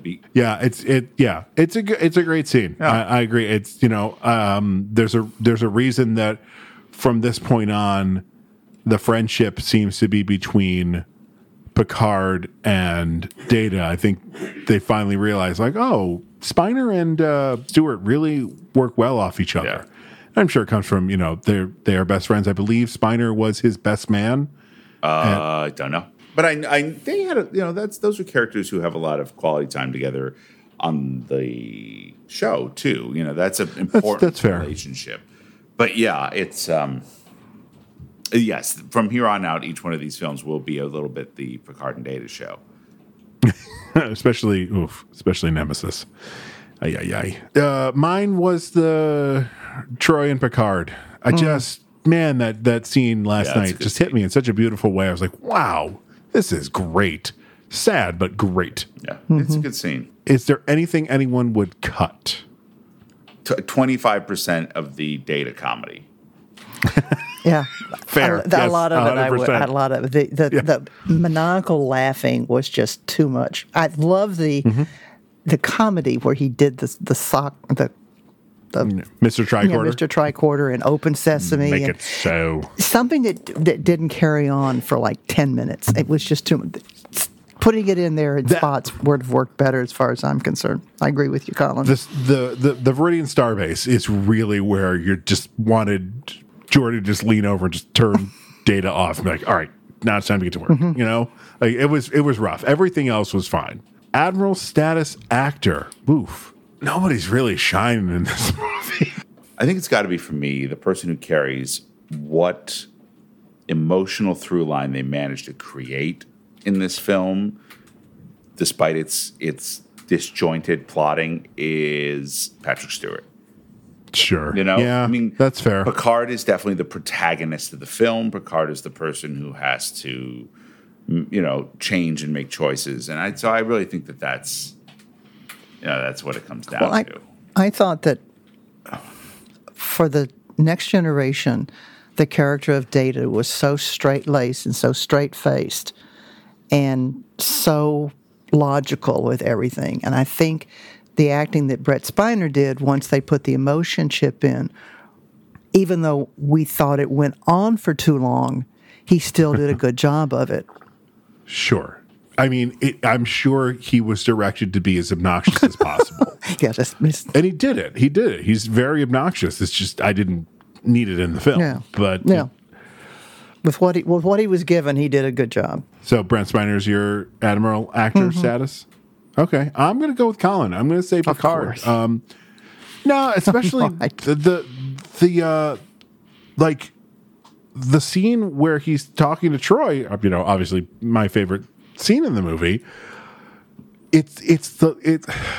Mom, I don't know or Colin, I don't know the last time either one of you revisited the episode Sarek, but it's that level of there's a sweeping shot, slow but sweeping shot from left to right of Picard when he has taken on all the emotions that Sarek had to I can't remember, he purges them into him or something. I can't remember exactly what he does, but you watch Patrick Stewart go through, I'm going to confidently say quite literally every single human emotion possible. And it is wonderful. And he doesn't get another moment like that until the scene with Troy. And I mean, mainly also because he was reading the script for his next movie, Jeffrey, and he read the scene where his character's lover dies, and he was so moved by it. He's like, "We got to shoot this scene. I've got this emotion here right now. Let's do this." And it's so wonderful. He's so good, and he's probably going to be my Admiral for the next movie too. Any episode pairings that we have? Any recommendations? I said last time, I don't know if I said it if you didn't get it. I don't know, because I don't I can't name titles of some in the middle of the season 3. See, I would say if you really want to watch a wonderful Next Generation movie written by Brandon Braga and Ron Moore, go watch All Good Things, which they wrote right before this, and made right before this, and was made for maybe a third of the money or less, and is much more successful. Just a proof that you can. It's not about cheapness. It's about care and time. So All Good Things is the finale of Next Generation. Okay. Which I don't know if you recall the episode, Mom, but Picard is hopping around. Q has basically gotten him unstuck in time, and so you revisit the events of the pilot at Farpoint and the far future, and it's the disease that he has in Picard. So it's a nice little nod back in Picard. It's a nice nod back to that. Mm-hmm. I definitely would say that, but I'd also say as a pairing, if you want to do 3 episodes of Next Generation and then this movie and then First Contact, the next one, do Best of Both Worlds so you're caught up on what happens in First Contact, but then watch Home. Watch the next episode where he goes to visit Robert and Renee, and you get to know these characters. They're not just amorphous names in a movie. You actually get to see Picard fight his brother in the mud in a vineyard. So they're fun episodes, and I think that would be a fun pairing doing that. Yeah. Okay. That's the end. That, I think, is gonna cover it, because we're not gonna rank anything. We'll rank the Next Generation movies once we move along with them, and then when we finish all the Next Generation movies, we'll do all 9 movies. I thought you said there were 13. Well, before we switch over to Abrams, 10 movies. Before we switch over to Kelvin, yeah, 10. You're right, 6 and 4. So, Colin, if anyone wants to reach out on you on subspace frequencies, how would they reach you? You can find me on Twitter at Role of Colin Ryan. Okay, I am on Twitter at Not Ryan Casey. And the podcast itself has a Twitter account that pretty much what we're doing now at the time of this recording is begging Jonathan Frakes to come on and talk to us, especially since we are about to do his maybe his movie directorial debut, but I believe it's his film directorial debut. And he does a damn fine job with it. First Contact. We're trying to get him to come on and talk to us. So, Mr. Frakes, please join us. Pretty please. We'll be nice. We promise. Yeah, we got Sarek to join us. Oh.